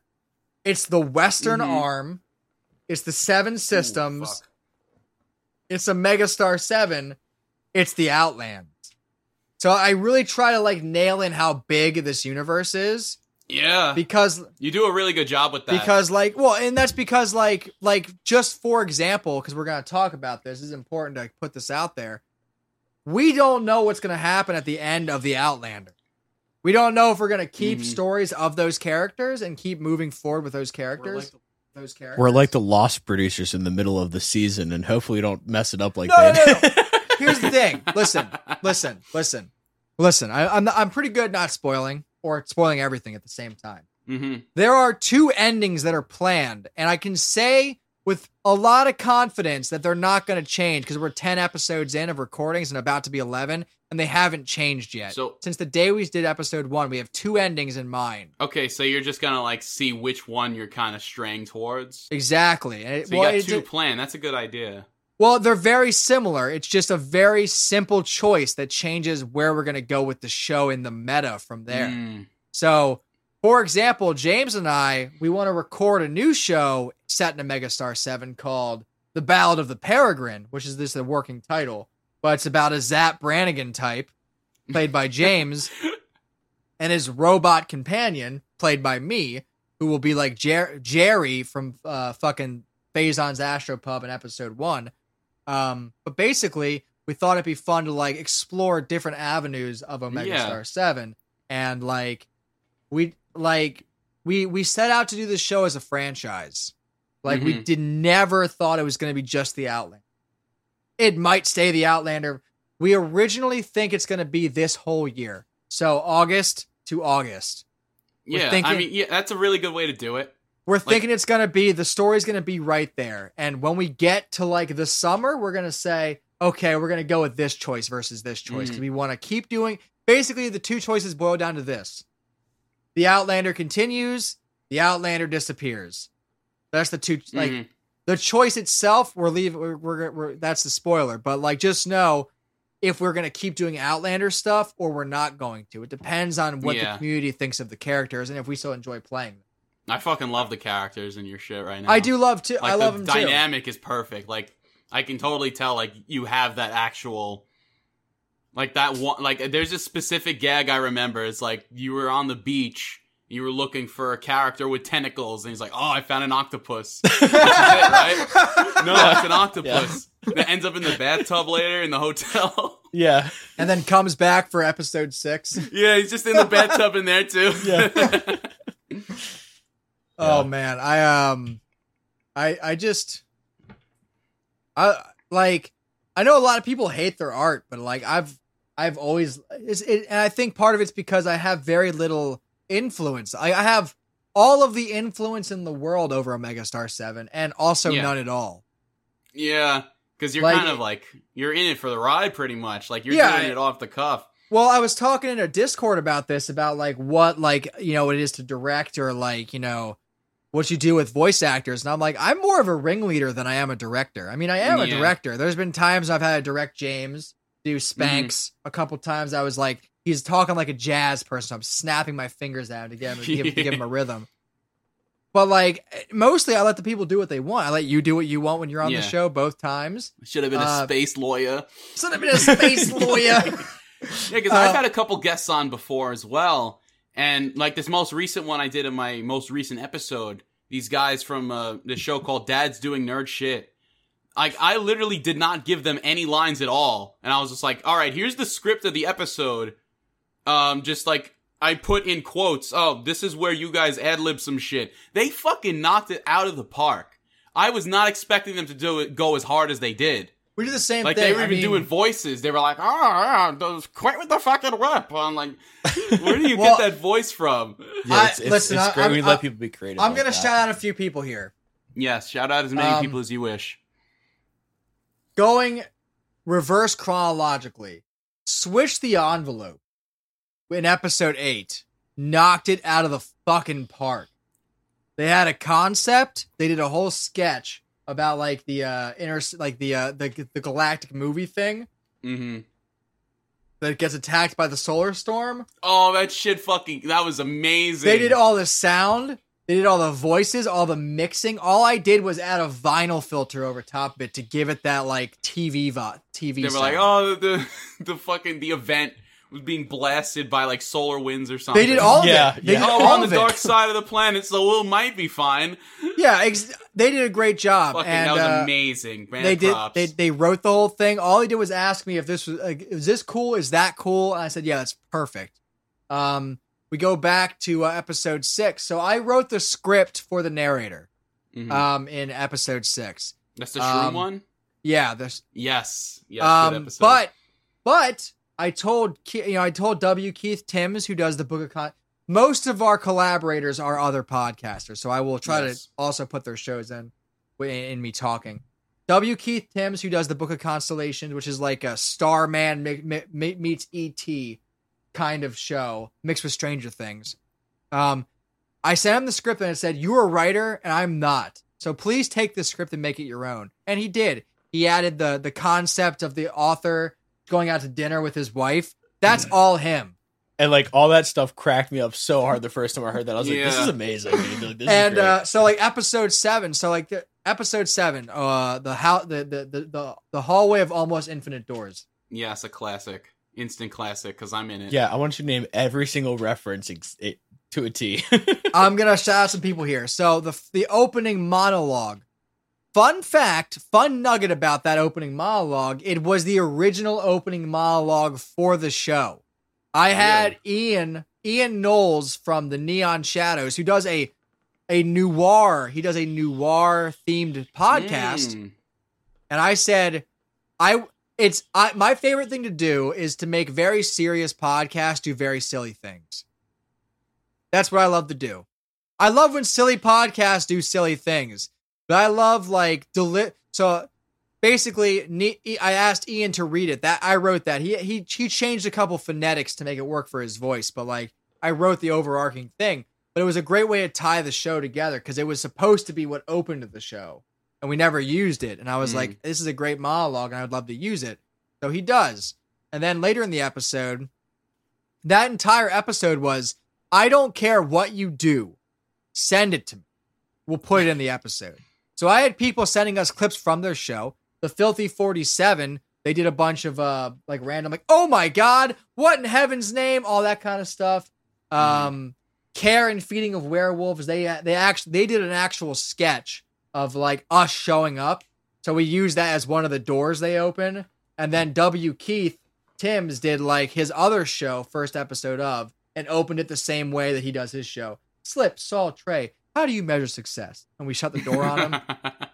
And I don't know. I just collaboration's important. And absolutely. 100% I think like agree. I've seen a lot of people complain about like lead times on let me. I'm gonna get a little real here, everybody. I'm a little drunk. I'm a little drunk. Stop me if I get too personal, James. All right. All right. So I find that like I take things very personally when people go on these like these Twitter tirades on stuff like transcripts. That's a big one. I have a very visceral reaction to the transcript conversation coming up. Because everyone's like, you need transcripts. You already have a script. Why can't you do transcripts? And I'm like, I don't have a fucking script, bro. I don't have a fucking script. Like, it's all improv. Like my scripts are kind of like, it's just that if I want to ad lib something in, I'll just do it. Yeah, well, that's and like half my script is just like, oh, this sound effect goes here. So like, there's that. I saw someone not complain. I shouldn't say complaining. It's more like constructive criticism or constructive criticism, advice that doesn't really apply. Yeah, I feel like it always applies to us when it shouldn't, because we are the outlier in a lot of audio dramas. But like, another one was like giving people longer than a day for their auditions or like call sheets, and I was like, motherfucker, we only have a couple days. Yeah. Like, we don't get to be like, take your time. No, it's like, I reach out to people and say, they're like, I'm interested. I'm like, can you do this in 2 weeks? Because that's all the time we have. I'm like, preferably shorter than 2 weeks. I say, so you can please do it by this weekend. Yeah. And it's like Thursday. And I'm like, please, I'm begging because I don't have time. And I never like having more than one episode to edit. So I will take a day off of work and work on an episode versus having two to deal with. There. Yeah. I could never do that. Well, I have PTO luckily. So, I will sacrifice PTO too, for that. But I'm in negative right now, actually, with work. So I'm a printer, and as you can see, we print these at work. All these like, as all of you audio listeners can see these posters. For the audience at home, there's some really cool posters. Very cool posters back there. My job is very cool. They've supported me in every way they can. I hope my boss moved to Delaware, so she's like commuting, and I'm not sure how much longer she's staying. Very upset when she retires, but. Long story short is, I could take days off as long as the work is light. Printing has two problems. I've worked in 2 print shops, and I've learned this is the exact same culture. You will never make more money than what you're hired for. But you will always be able to take off work as long as the workload's light. I mean, that's a good compromise. So, well, you know what I mean? What's the, like, but anyway, like, Z1 in episode 5 with her zombie movie. So you got to shout out Z1 with their zombie thing. So that was zombie amazing. movie. Fucking they're coming back. They're coming back for another one soon. Just oh shit! He's right here. The freaking. It's a little bit of a spoiler, everybody. Love the spoilers. Spoilers. But I saved this one for last because they were the first ones, and people I'm very proud to call my friends. Space Castle. It was I had this concept to start including other podcasts, and I said it would be really cool if you did your show, but in our show. So you don't talk about your normal stuff. You do Omega Star 7 lore, but talk about it like you would in your show. Yeah, that shit was fucking great. Like adding to the lore, but just like having another podcast do it. Like, welcome to the regular other show here. We're talking about lore from this show. That was a really smart way to do it. Yeah, no, and honestly, as someone who wasn't involved with like getting them onto the podcast or anything like that, like I don't think I've ever told you this. Like I thought that was absolutely brilliant because like not only do we get to add something to our podcast, but it's a great way to add them. You know, any of our listeners that haven't listened to them are like, oh, this is kind of the general idea of how their podcast is, and it's a nice way to like, you know. Be a community. Like I think it's a big thing that Skyler does really well at is trying to build a community of other podcasters and make it feel like a family, like a bunch of friends like hanging out and doing these projects together. That I'm very happy that he does that. Like I just feel like with all the stuff that you've been posting on Twitter, just like being added on that has gotten me like more followers than I could have possibly imagined. I want to shout out. I'm gonna keep shouting out people because, like, listen, like, you may proceed. He just does it. Listen, I'm a little bit of a narcissist. I'm gonna admit this on your podcast, okay? Listen, I've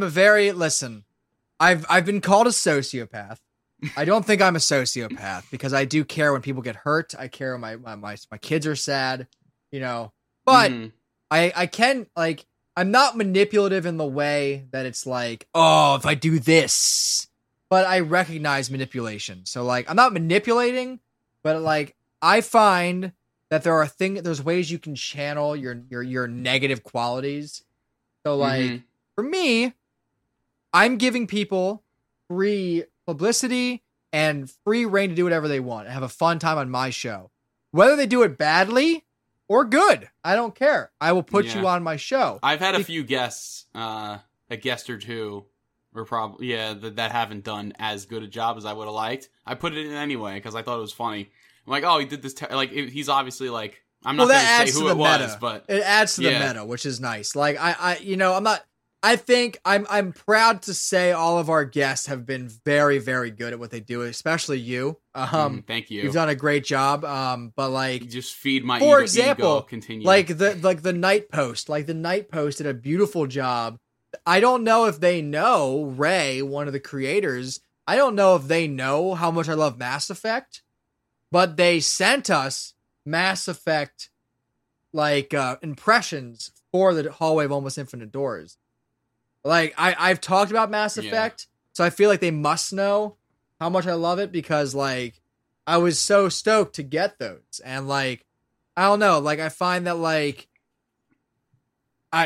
self-awareness comes with an issue, which is kind of the point I'm coming at. Like, so there's two ways you can do it. You can manipulate the market and totally just fuck other people over very easily, or you can know exactly what people want to hear and you just put it out there. Like, I can't change that. Like, I have these thoughts of like manipulation. Like, I'm not saying I'm manipulative. I wouldn't even say it's manipulation. It's literally just knowing like self-awareness. You just do this, and these are the consequences. And like, it's self-awareness. If it's an exchange, foresight. If it's an exchanging of,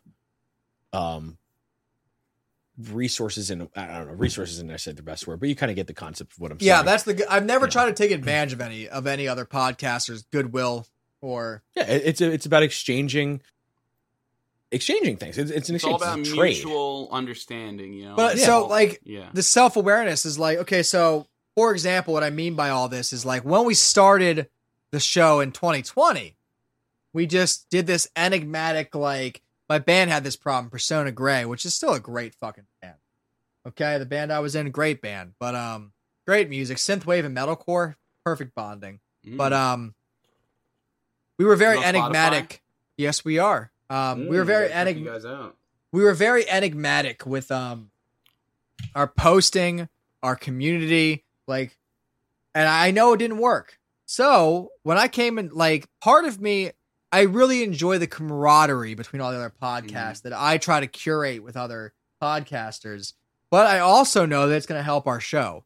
Like, I'm not going to sit here and lie to people and say, oh no, I do it because it does make me feel good. But that does not hide the fact that it does help. And other podcasts get something out of it too. Like, this is a win-win situation. It's not a pyramid scheme. I'm not trying to fuck other people over by using them. I'm saying together we can make something great. I mean, none of us are making money off of this right exactly. now. Fuck everything. I'm making negative money, actually. I lose $50 a month on this shit, dude. 50? Damn, I'm losing like...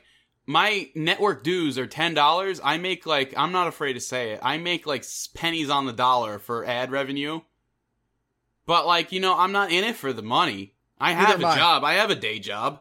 I can afford this. It's just like James. Negative $9 a month. That's fine. Love you too, buddy.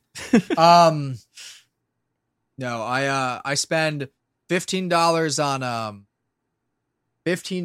on Podbean.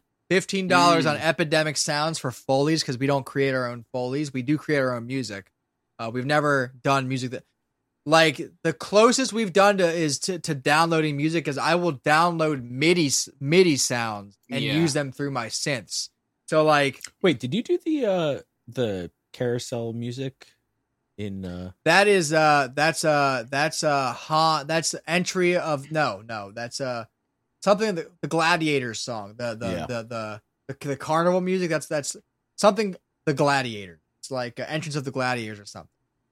That's what that song is. That's a very old song. Yeah, but I'm saying that was MIDI. Oh, you recorded that? You wrote it? Not wrote it. But you. I took the MIDI like a player piano. Oh, okay. I sent them through my synths. Oh, okay. I didn't know that. Nice. And but like in episode 2, which seems to be our less loved episode. But it's one of my favorites. Episode 2, Just Another Desert Planet. It's one of my favorite episodes. It has the karaoke entrance. You know, it has like it has Madge. It has Exodus. one of the most important settings in the entire show, Exodus, the Western planet. Mm-hmm. It has Gygax. It also shows Slip at the beginning of the show versus now, where he just shoots his best friend in the middle of him talking. Yeah. Or one of his oldest friends. I shouldn't say best, but like one of his oldest friends. It's like, bam, shot right there. Yeah, I love that show's sequence. great. It's one of my favorite sequences. And then it ends with the fucking like The Entertainer by fucking Billy Joel?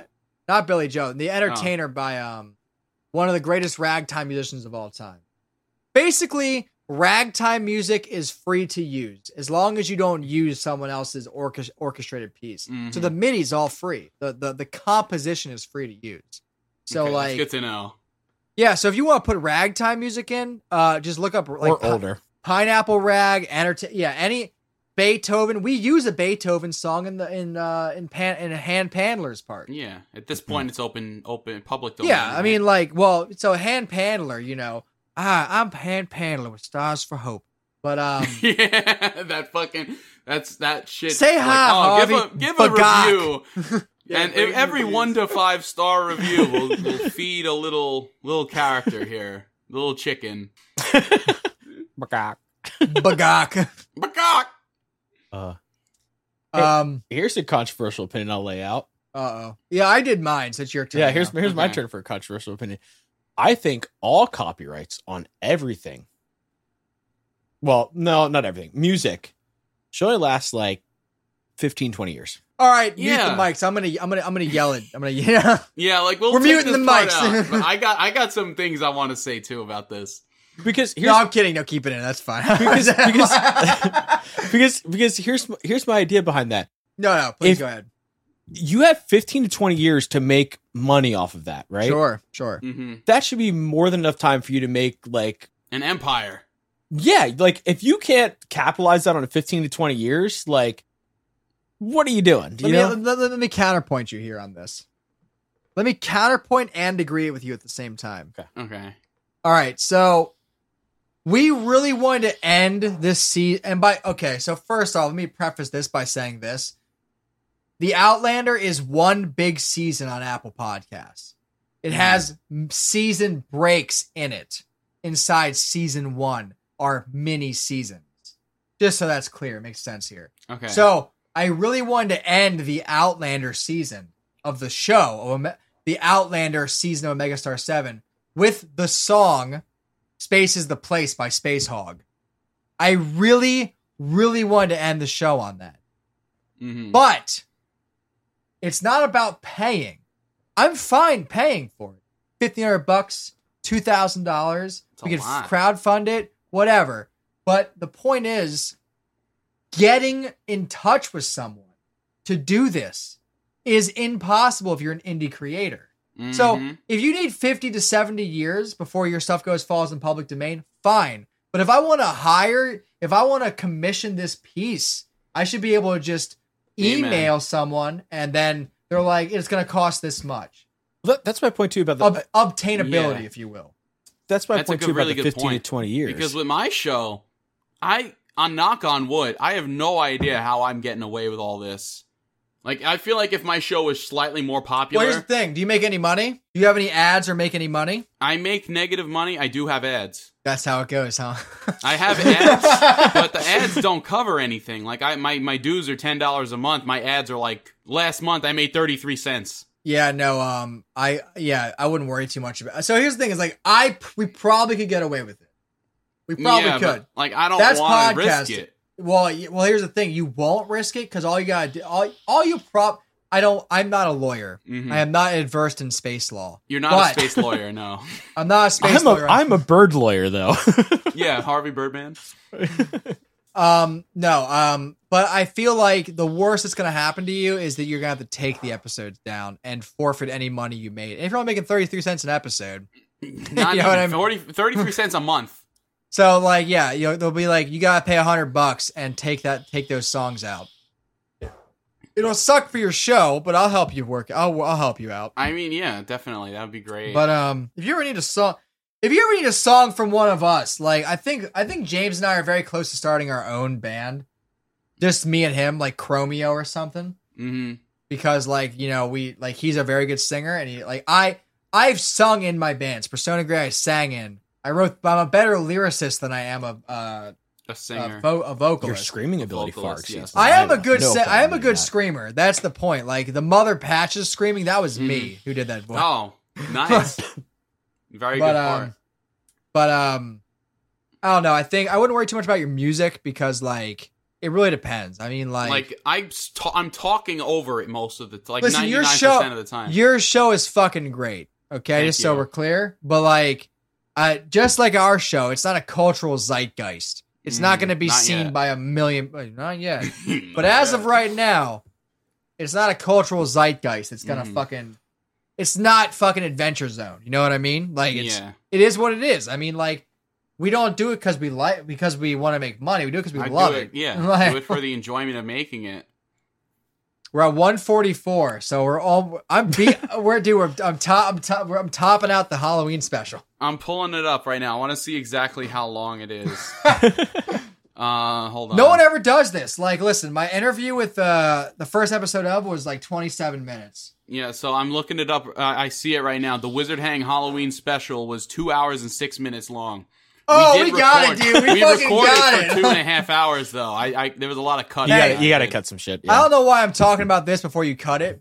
All this show is great. I don't know what you're talking about. We have never fallen off this show. It's been great. Except for when we went to pee. Are we just Well, gonna have that's silence for Yeah, fucking play elevator music. But no. Do you want me to cut? Do you want me to cut out James's? Because our mics are definitely catching each other. Do you want me to cut that stuff out, or do you want to do it?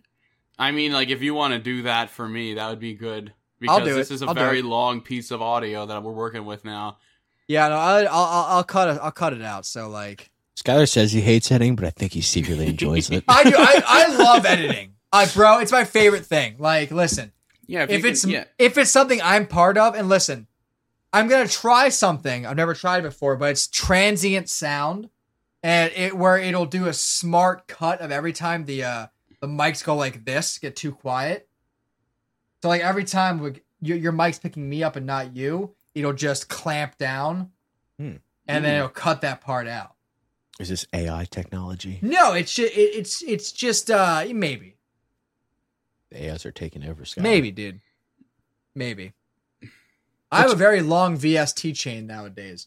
I have the NS1 for noise suppressing, and then I have George Wells's voice centrics to give more balls to the voice.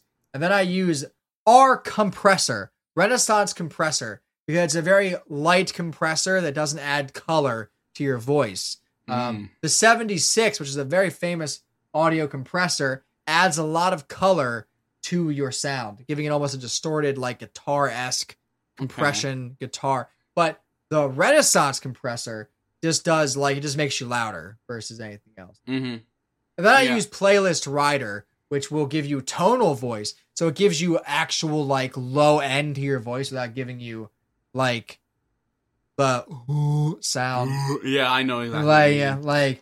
But it gives you like that low ending voice. Mm-hmm. There's been a couple. So, that's going back to how much money I spend. $30 in Epidemic Sound for Foley noises and $15 for distribution. I buy at least 1 to 3 VSTs a month, which could range from 30 to. I have to wait for a sale on Waves, but it's usually $30 to $100. Damn. So like it just depends. I just downloaded a trial of one called Retrofy, which pretty much just does like really cool echoes and retro sounding compression. So it has like the lo-fi sound. I have a free demo, but I'm definitely buying it. It's only $30 right now. So I've been working with vanilla Audacity since day one. And I'd figured out what the low pass filter does like 8 episodes in. I was like, all right, this changes everything. Like every time I figure out what a new fucking effect does, I'm just like, oh shit. VSTs are hard, but I always recommend getting the content creation pack on Waves because it has the NS1, a beautiful noise suppressor. Very beautiful, very good. The NS1, I also recommend that whole content pack. So George Wells, the playlist rider, and it gives you one more that I forget what it is, but the playlist rider is important because what it'll do is it'll fade other tracks in and out. So like it'll automate the volume very well. Shit, that's awesome. Let me tell you something, dude. If I didn't have playlist rider, Omega Star 7 would have died with episode 3. I would have been like, I'm not doing this anymore. Damn. Because I do all that shit manually. My editing process, it started about 20 to 24 hours a week on editing. Damn, that's and now episode 10, City of the Dead, which is available on Patreon if you'd like to hear it before it comes out. It features a very important character in the show.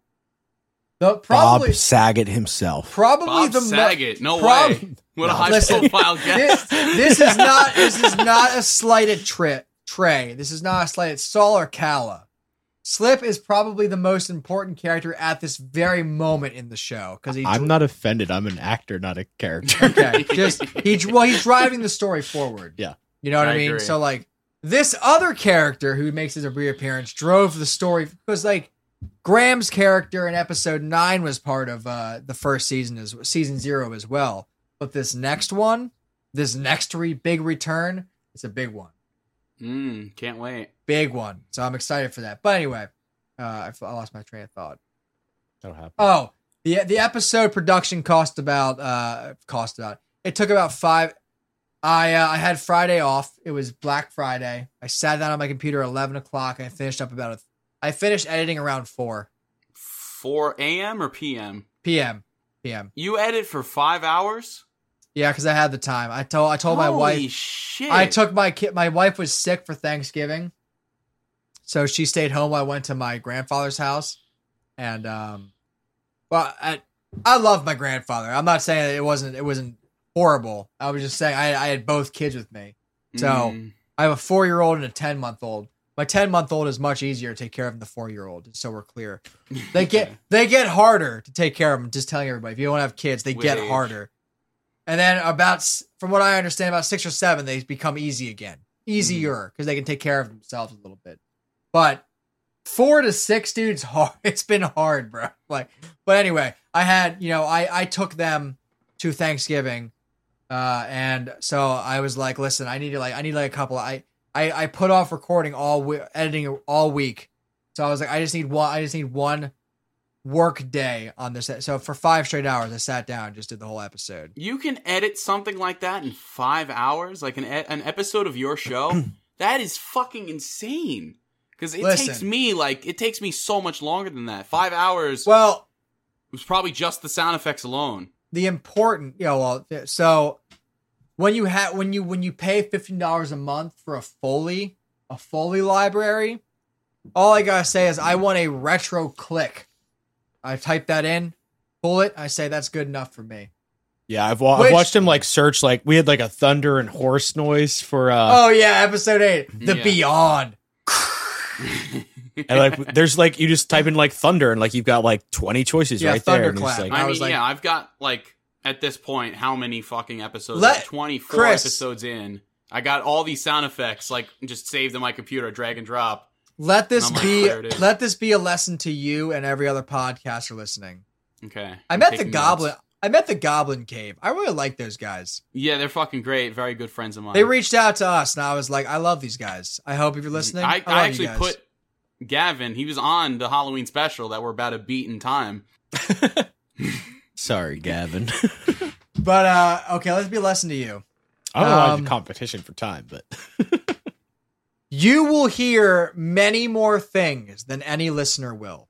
It's the same in music. I know it's the same in everything. So I know you want to spend. I'm not saying you specifically. No, I know I do. Don't worry. I'm a little drunk. I'm more than a little drunk. I got 2 flip flops deep right now. I have a lot of homies reaching out saying, "How do you do it? You know, it sounds so good." I'm like, yeah, I don't know, man. Like, you gotta know what you want, and don't waste. If you like spending 20 hours on your episode, then fucking great. But I love my kids more than anything in the world, and my wife's okay too. But Like, I love playing Skyler Skyrim. just bought himself a week on the couch with that comment. I already sleep on the couch, dude. You know how hard it is? Like, my wife co-sleeps, and I get terrified sleeping in the bed with my daughter because my daughter's my best friend. My 10-month-old. I never thought I would say I'm best friends with a 10-month-old, but my daughter is, like, the best thing in my life. Like, I love her so much. But, anyway, so I already sleep on the couch half the time. So, I don't like sleeping with a baby in the bed. It scares me. It's scary. I mean, yeah, of course. Like, but you know, listen, dude. If a gunshot goes off outside of my house and I'm asleep, I will not hear it. So if I roll over on a baby, it's done. Like, that's it. End of story. Credits roll. Yeah. Credits roll, dude. Play the JoJo theme, dude. It's play Yes's Roundabout, bro. Yes, I've put that in an episode once. That's good. You should. I Listen, man. I wouldn't recommend doing that, but you can if you want to. Listen, man. Podcasting's pirate radio. We're just having a good time. I mean, yeah, it's fair use. This has been a fucking great time. I really want you to know that, like, I'm not shit talking any podcast. This has all been my problem. I've done multiple podcasts. I've always had fun. But I have been super happy with the experience 3 or 4 times. And this has been one of the best ones I've ever been a part of. I thank you. You're so easy to talk to, and I haven't felt like I had to walk on eggshells around you. Oh, no, absolutely not. You know what? I'm just glad that you were able to carry this whole conversation for 2 hours, because there's way I would have had 2 hours worth of stuff to talk about. There's ADHD, man. There's ADHD and Sour Monkey. It's a combo. Oh man, I don't know. I still want to talk a little more, but I'm just let's just 10 minutes, a little bit more, just so we beat out the other one. Well, we gotta do 10 minutes past that because we have that 10-minute pissing break. Was it 10 or 5 minutes? Speaking of, I might have to. I'm about to piss my pants, honestly. Well, don't do that. Let's just don't take do a that. quick break, and then hey, that could be some good content. We could be like on Twitter, like, I literally peed my pants during this podcast. Might get some extra listeners. I'm gonna go get my phone. Let's take our 5. Yeah, let's do it. Amateur hour's over. Let me show you why they call me the Velour Fog. Hit it.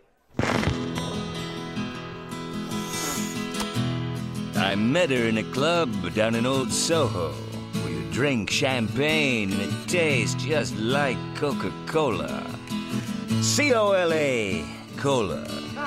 Give us up, He sickens me.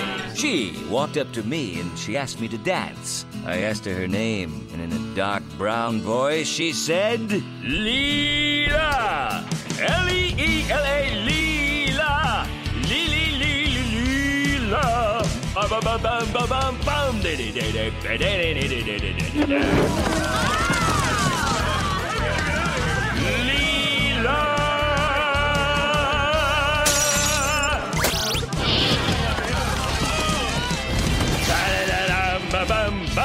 What's up, buddy?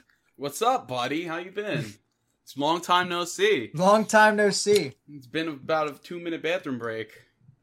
Ooh. Is that only 2 minutes? Drinking seltzer waters.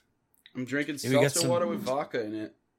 That is What's vodka, honestly. Chris, Yes. what's your favorite part of Omega Star 7? My favorite part, there's so many to choose from, but my favorite part of all would probably be the fact that it's, like, mostly, like, 99% fucking just, you don't even have to write anything. The dialogue just comes out while you're doing it.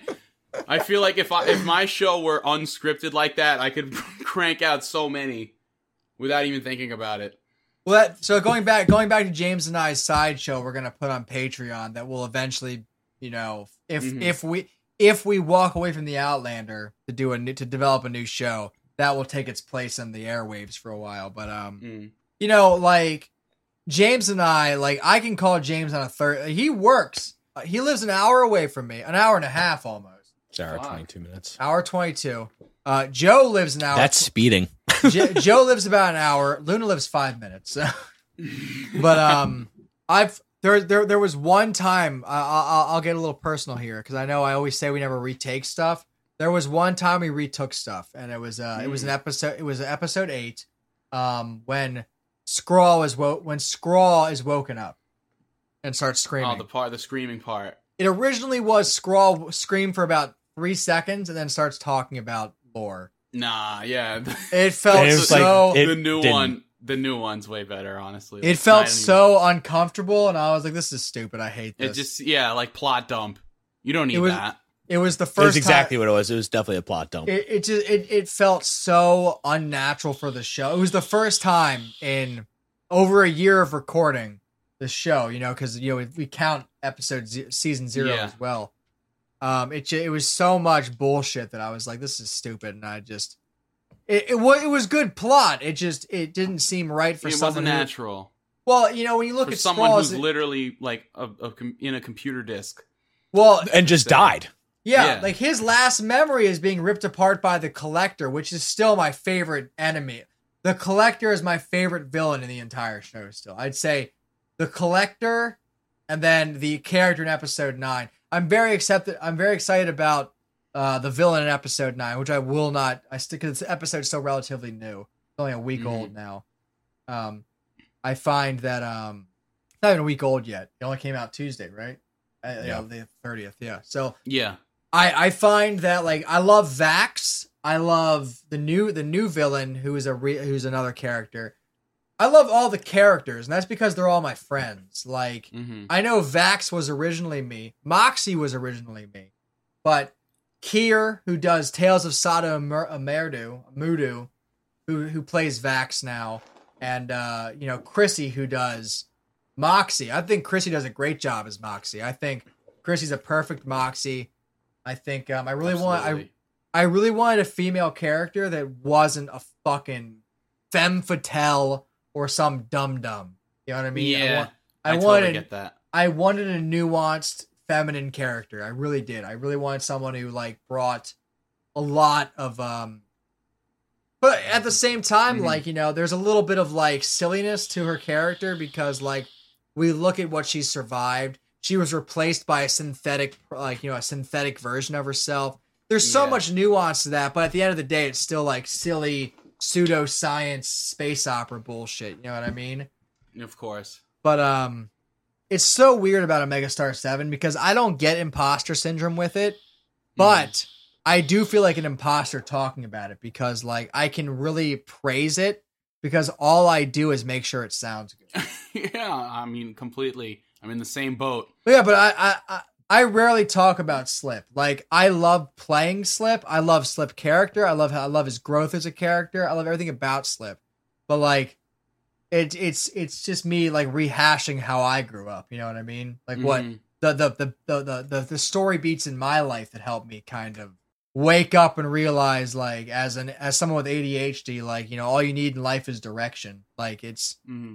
And that's just me though. I stopped taking medication in high school because it made me a horrible person. Not a horrible person, but I was a zombie and I just wasn't myself. And then after I was off it in senior year, 2 years of my life was just me trying to relearn who I was. And it was horrible. It was a horrible experience. And I never wished on anybody, but everybody's different. Some people might need ADHD medication, but me personally, all I need is direction.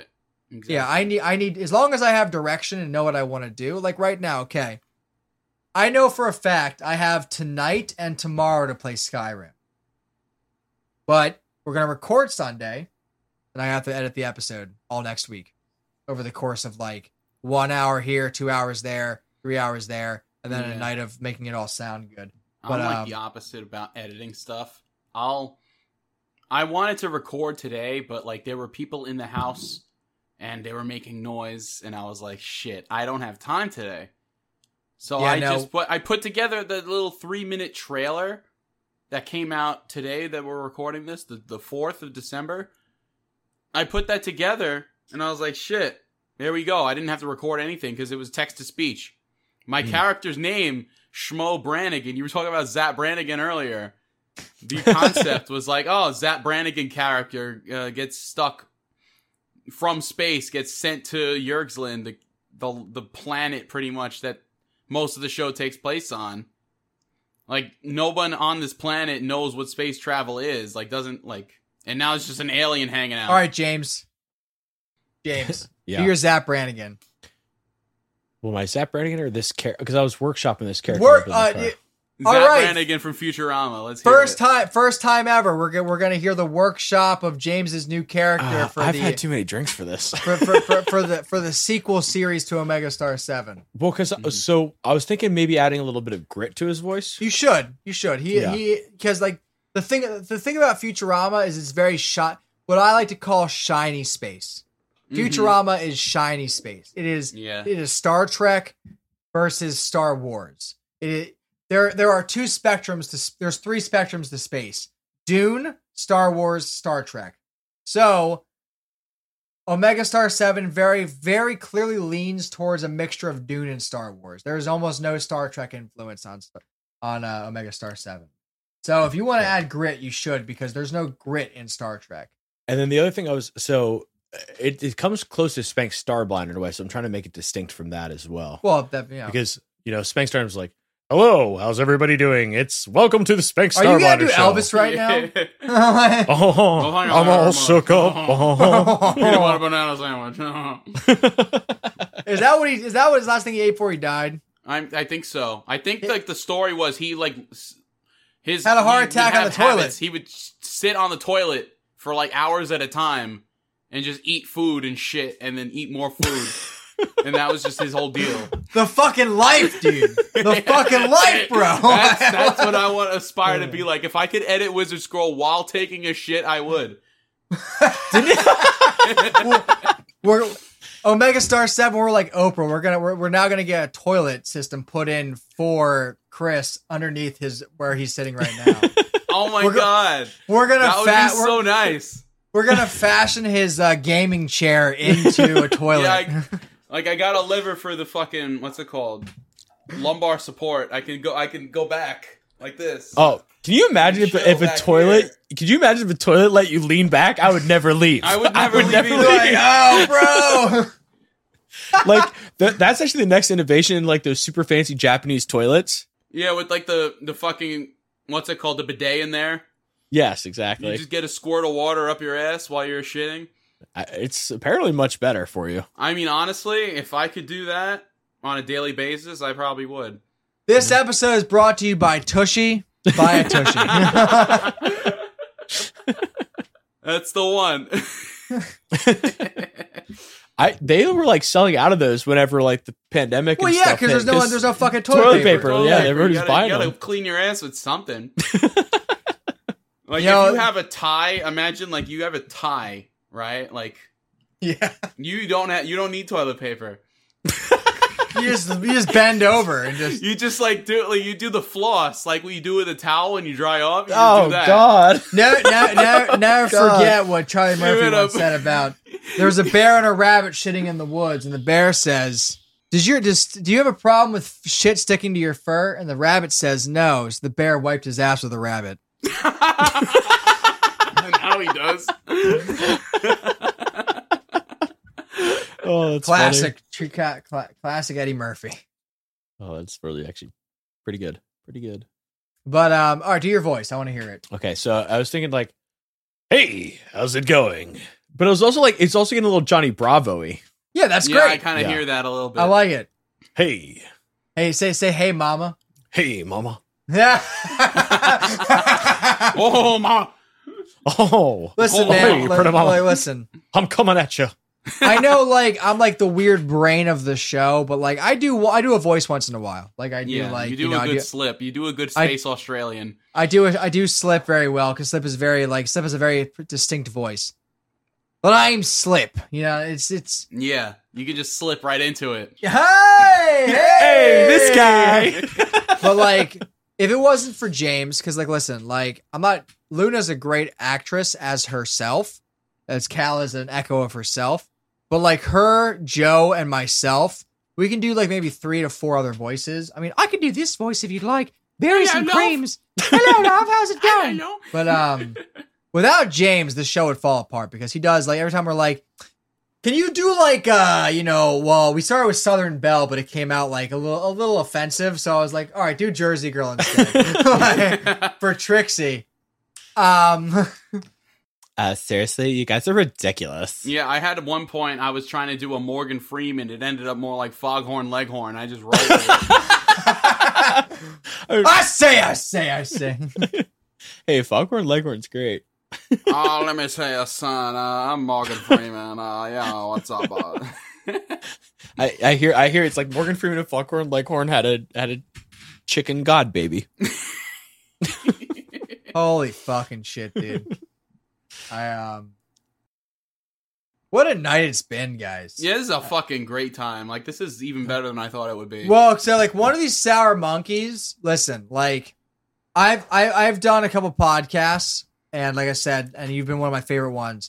I like that I already kind of know you, and I know you're kind of like me, so it's easy to talk to someone who's like me. Yeah. I met you tonight. Hi, nice to meet you. But I've done podcasts where, like, honestly, I've been on like my first ever appearance was on Commune DM, and we had a great time. And we just talked about Star Wars and like villains, and because like a big important part of Megastar 7 is making very nuanced villains. Vax is nuanced, the Overlord is nuanced, Moxie's nuanced. Even almost spoiled it. Did you just say Slip's a villain? No. I said the other person. Oh. Yeah. I almost spoiled it there. Close. They're all no spoilers yet. River Song. They're all. I almost you gotta tune in to Omega Star 7 episode like 18 or whatever to figure out what he meant there.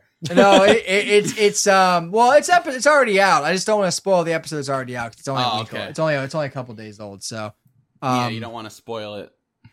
But I mean. Oh, like I prefer a good villain more than a good hero. Yeah, honestly, like I've had the opposite. I feel like almost because with my most recent arc that's concluded now, like season 2, from episode 1 to 6 was its own arc. Umbrella, the Lich Queen, was literally just like, okay, big bad evil guy villain. I didn't really have to think about it, and I was just able to write it really quickly. Well, and there's something to be said about both types. Yeah. Because if you have like a clear-cut evil villain, you can use them as like a mirror for your other characters. In a lot of ways. Good. Whereas like when you have a nuanced one, it doesn't necessarily reflect the other protagonists and whatnot as easily. They can interact with them and they can show their own character, but it's not such a direct like reflection of who they are. Yeah. By being such an polar opposite, in a lot of ways. That's a good point. So there's something to be said for both of them, I think. Yeah. No, for sure. Like, depends on the kind of show you're trying to do.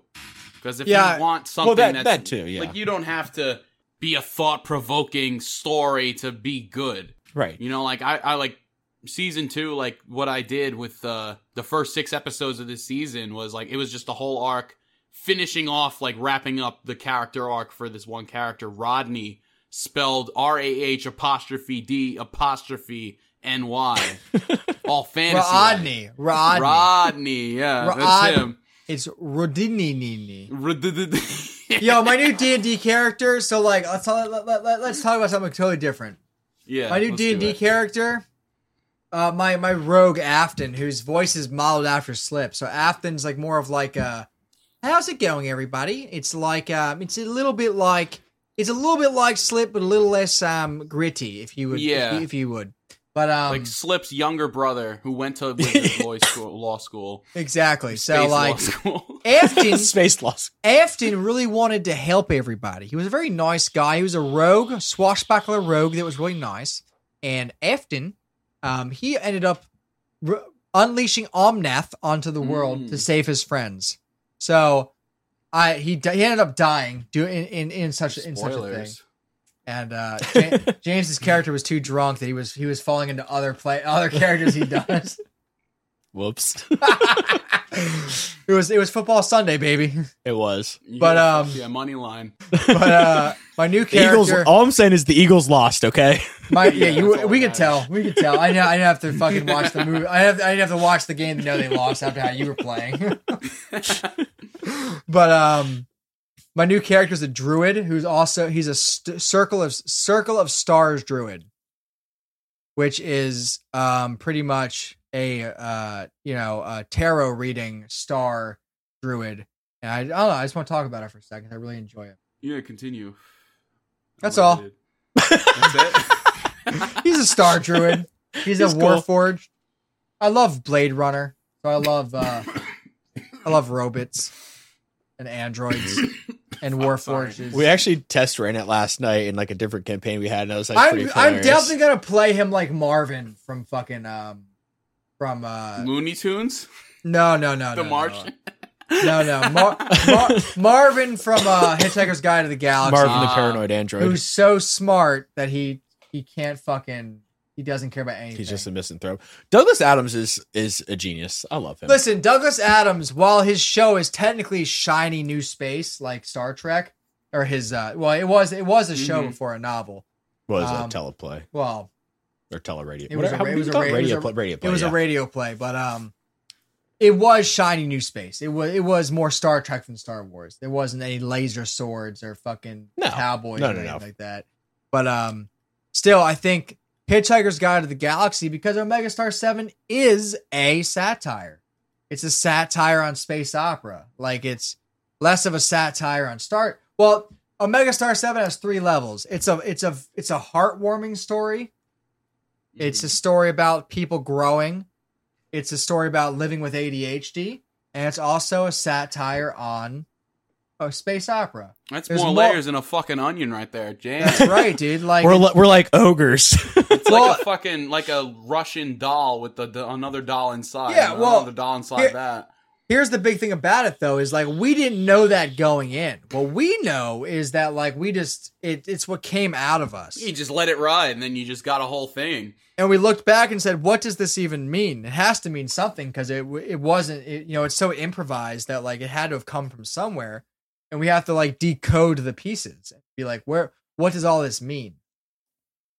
And I think now that we know that, I think it's making our episodes so much better. It's that now that we took 8 episodes to figure out what we were, to be like, okay, I see the morals of the stories. I mean, when I tell people about the show, so I was telling one of my bosses the other day, or actually just Friday. I guess that was yesterday, huh? Wasn't it? Yeah, time flies. All right, anyhow, but I was telling about the show, and I was telling him, I was like, those first 2 episodes, we were really like finding ourselves. Like, they're not perfect, but they give the seed of what's to come. Like, exactly. There's a lot like of growth sitcom. from that. Yeah. You have to figure out how to make what you want to make and how to have it sound how you want it to sound. The first 3 episodes were pilots, for sure. Oh, yeah. Mm-hmm. Like, I feel like almost the same way. Like, my first, 8 or 9 episodes were kind of like that, where I didn't really know what I was doing, but, I had to do it to figure out how. Yeah, and plus I was working with, my first 16 episodes I had written over the course of a year. I didn't start recording until 16 episodes I had written. And I was like, shit. I didn't know how to do what I wanted to do until I did it. So, 10 episodes in, I'm like, all right, this is a little bit better. And now I'm on season 2, and I'm like, all right, this is way better. This is closer to what I wanted from the start, but now I know what I want to do and how to do it. Practice makes perfect. Finish your thought, James. I was going to say that your Twitter post the other day, you were talking about if you don't know if you can do it or not, or what, something along those lines, just do it. Orson Welles. So when Orson Welles did the greatest movie, well, okay, I don't love it that much, but I'm not going to deny that it's one of the most important movies of all time. Rosebud. Yeah. That was great for getting infinite money in The Sims. Black and white. It's a movie that is life-changing for for the time. I'm not saying if I watch it today, I'm like, oh, my brain is blown, but for people in the 30s, that was the movie. It was what the fuck? Yeah. It was for the time, for sure. It was our usual suspects. You know what I mean? Mm-hmm. And basically what Orson, so they asked him in the 30s or 40s when the fucking movie came out. They were what did you what made you just do it the way you did? And he was like, ignorance. Ignorance is the greatest confidence. It's only when you know what you're doing that you second guess yourself. And that's what he said. That's totally right. That's the same thing with Omega Star 7. This is probably a good play. We broke the record, baby. Longest episode. Let me tell you, Goblin Cave, who asked us about it. If you want to make an audio drama, that's like an actual audio drama, not an actual play, not a podcast, an audio drama. And you're afraid to do it. You can't write scripts. Maybe you can't write music. Maybe you can write scripts great and you can't do music. I say fuck all that and just get in there and figure it out. You know because what? I'm telling I didn't even know what an audio. I didn't know audio drama was an actual term until like fucking a year and a half in. And bitch, and I was you like, know shit, now. That's perfectly it. Yeah. And let me tell you something. Just do it. Let it. us know that our somewhat contained success. I find us successful. I don't care if we are successful. I feel the success in our show. You should feel successful. Every episode has a higher amount of first week, first month. That means 5 to 10 more people listen every single time we release an episode. And to me, that's important. So let me tell you something. Anyone who wants to hear this, who wants to start, just fucking do it. If Orson Welles can make the greatest movie of all time, why can't you make the greatest audio drama of all time? Get the fuck in there. Don't listen to other audio dramas. Maybe listen a couple times to understand what Maybe it's listen like. to Omega Star 7. Maybe. They're pretty good. Maybe check out the Wizard Scroll. Maybe. But fucking get in there. Listen, if you, and let me tell you something. I say this to every podcast I'm on, every Reddit thread I'm on, every Twitter thread I'm on. If you ever need anything from James or I, we got your fucking back. Hell yeah. Honestly, fuck. I might have to pull you guys up for a resource at some point. Please do. Yeah, soon. no problem.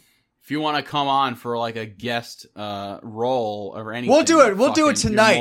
Send us a script. Honestly, fuck. I won't even We're send you a already script. here. I'll just be like, just go for it. Send me whatever the fuck you think is funny, and I'll put it in. I'll fucking shoehorn it in somewhere. I don't give a shit. You're gonna get a whole bit about earthworms and oranges. Hope you're ready.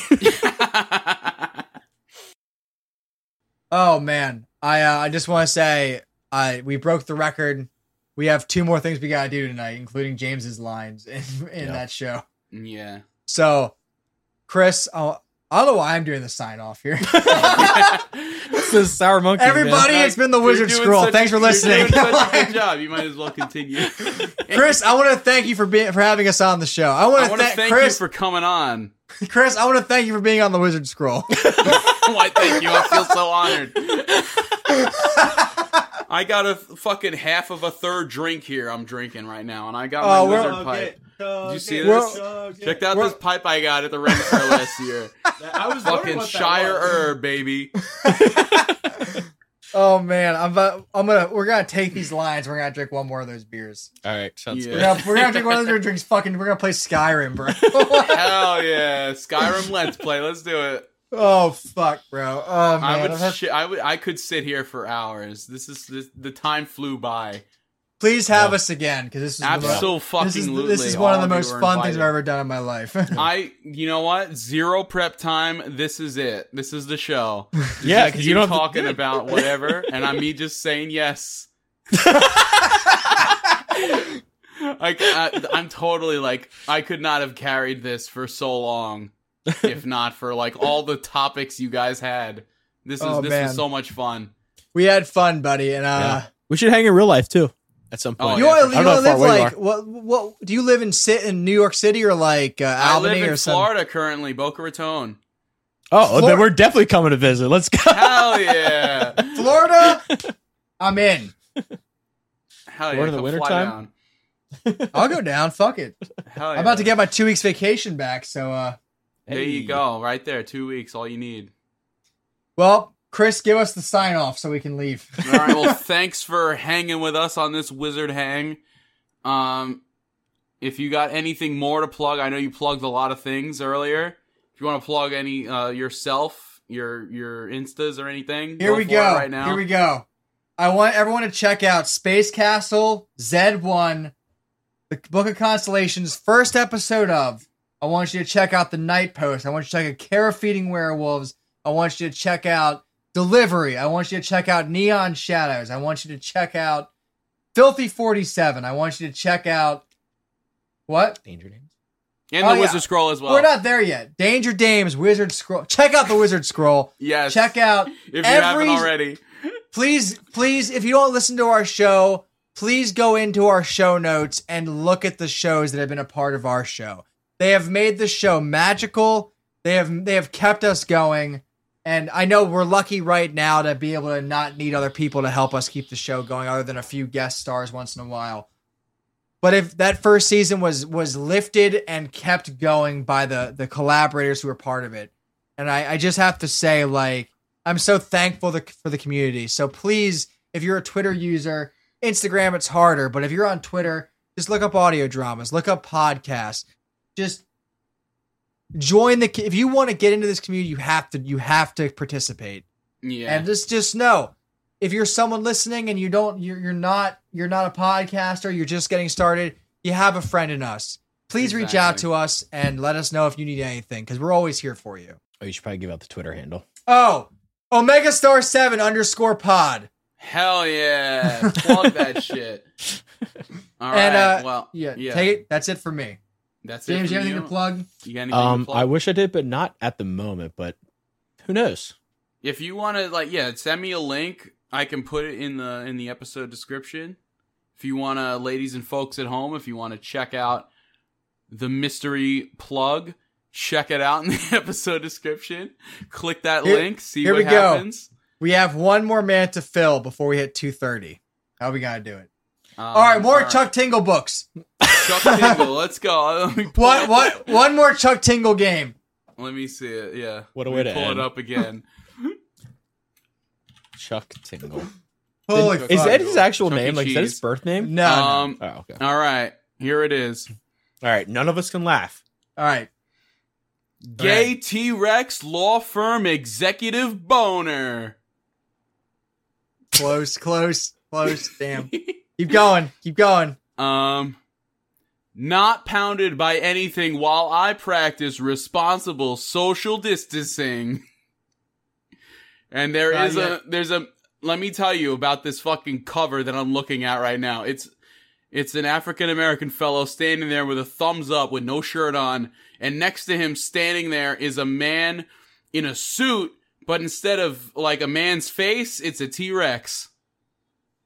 And that's James. I don't know why that almost broke me, but it did. James almost lost James. All right, almost. All right, maybe this next one will do it. All right. Bigfoot pirates haunt my balls. Yeah. All right, James is out. I'm still in. And on the cover of this one is it's a man dressed like a pirate, but instead of his face, it's a gorilla with an eye patch. And standing next to him is like some 19-year-old with washboard abs and overalls, and he's standing there with like a squinty pose, like a squanched like facial expression, like Pounded in the butt by my own butt. Pounded in the butt by my book. Pounded in the butt by my own butt. Chris, thanks for having us, buddy. We'll see you on the next one. Thanks for coming on. This was so much fucking fun. 2.5 hours of bliss right here. Woo-hoo. I'm gonna send this to James, who better have it edited by tomorrow. What? Yeah, please. What? Tomorrow's football Sunday. For me, all right, I want this done next week. Don't make me do it, because I got an episode to edit. I mean, I can have it done Monday. All right, sick. All right, buddy. Thanks for having us. All right, thanks for being here. This is fucking so much fun. Take care, Anytime buddy. You want to come on? This is it. This is the Please spot you reach wanna out come to on. us. Let us know. Yes, reach out. We'll to be me there. As well. Later, buddy. Later, Bader. Thanks for coming on, Wizard Hang. Thanks for hanging with us. We'll catch you next time. Omega Star 7. Fucking, this is the best show of 2021. Let me tell you. And the Wizard Scroll, baby. Wizard Scroll, close second. All right, take care, buddy. Check you later. Goodbye. Goodbye.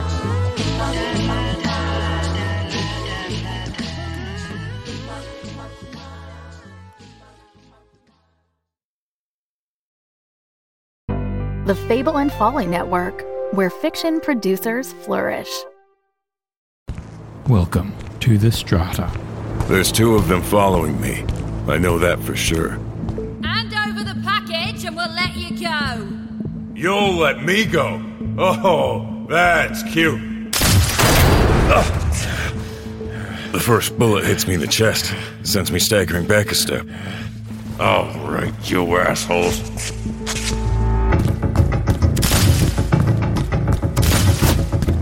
Look out!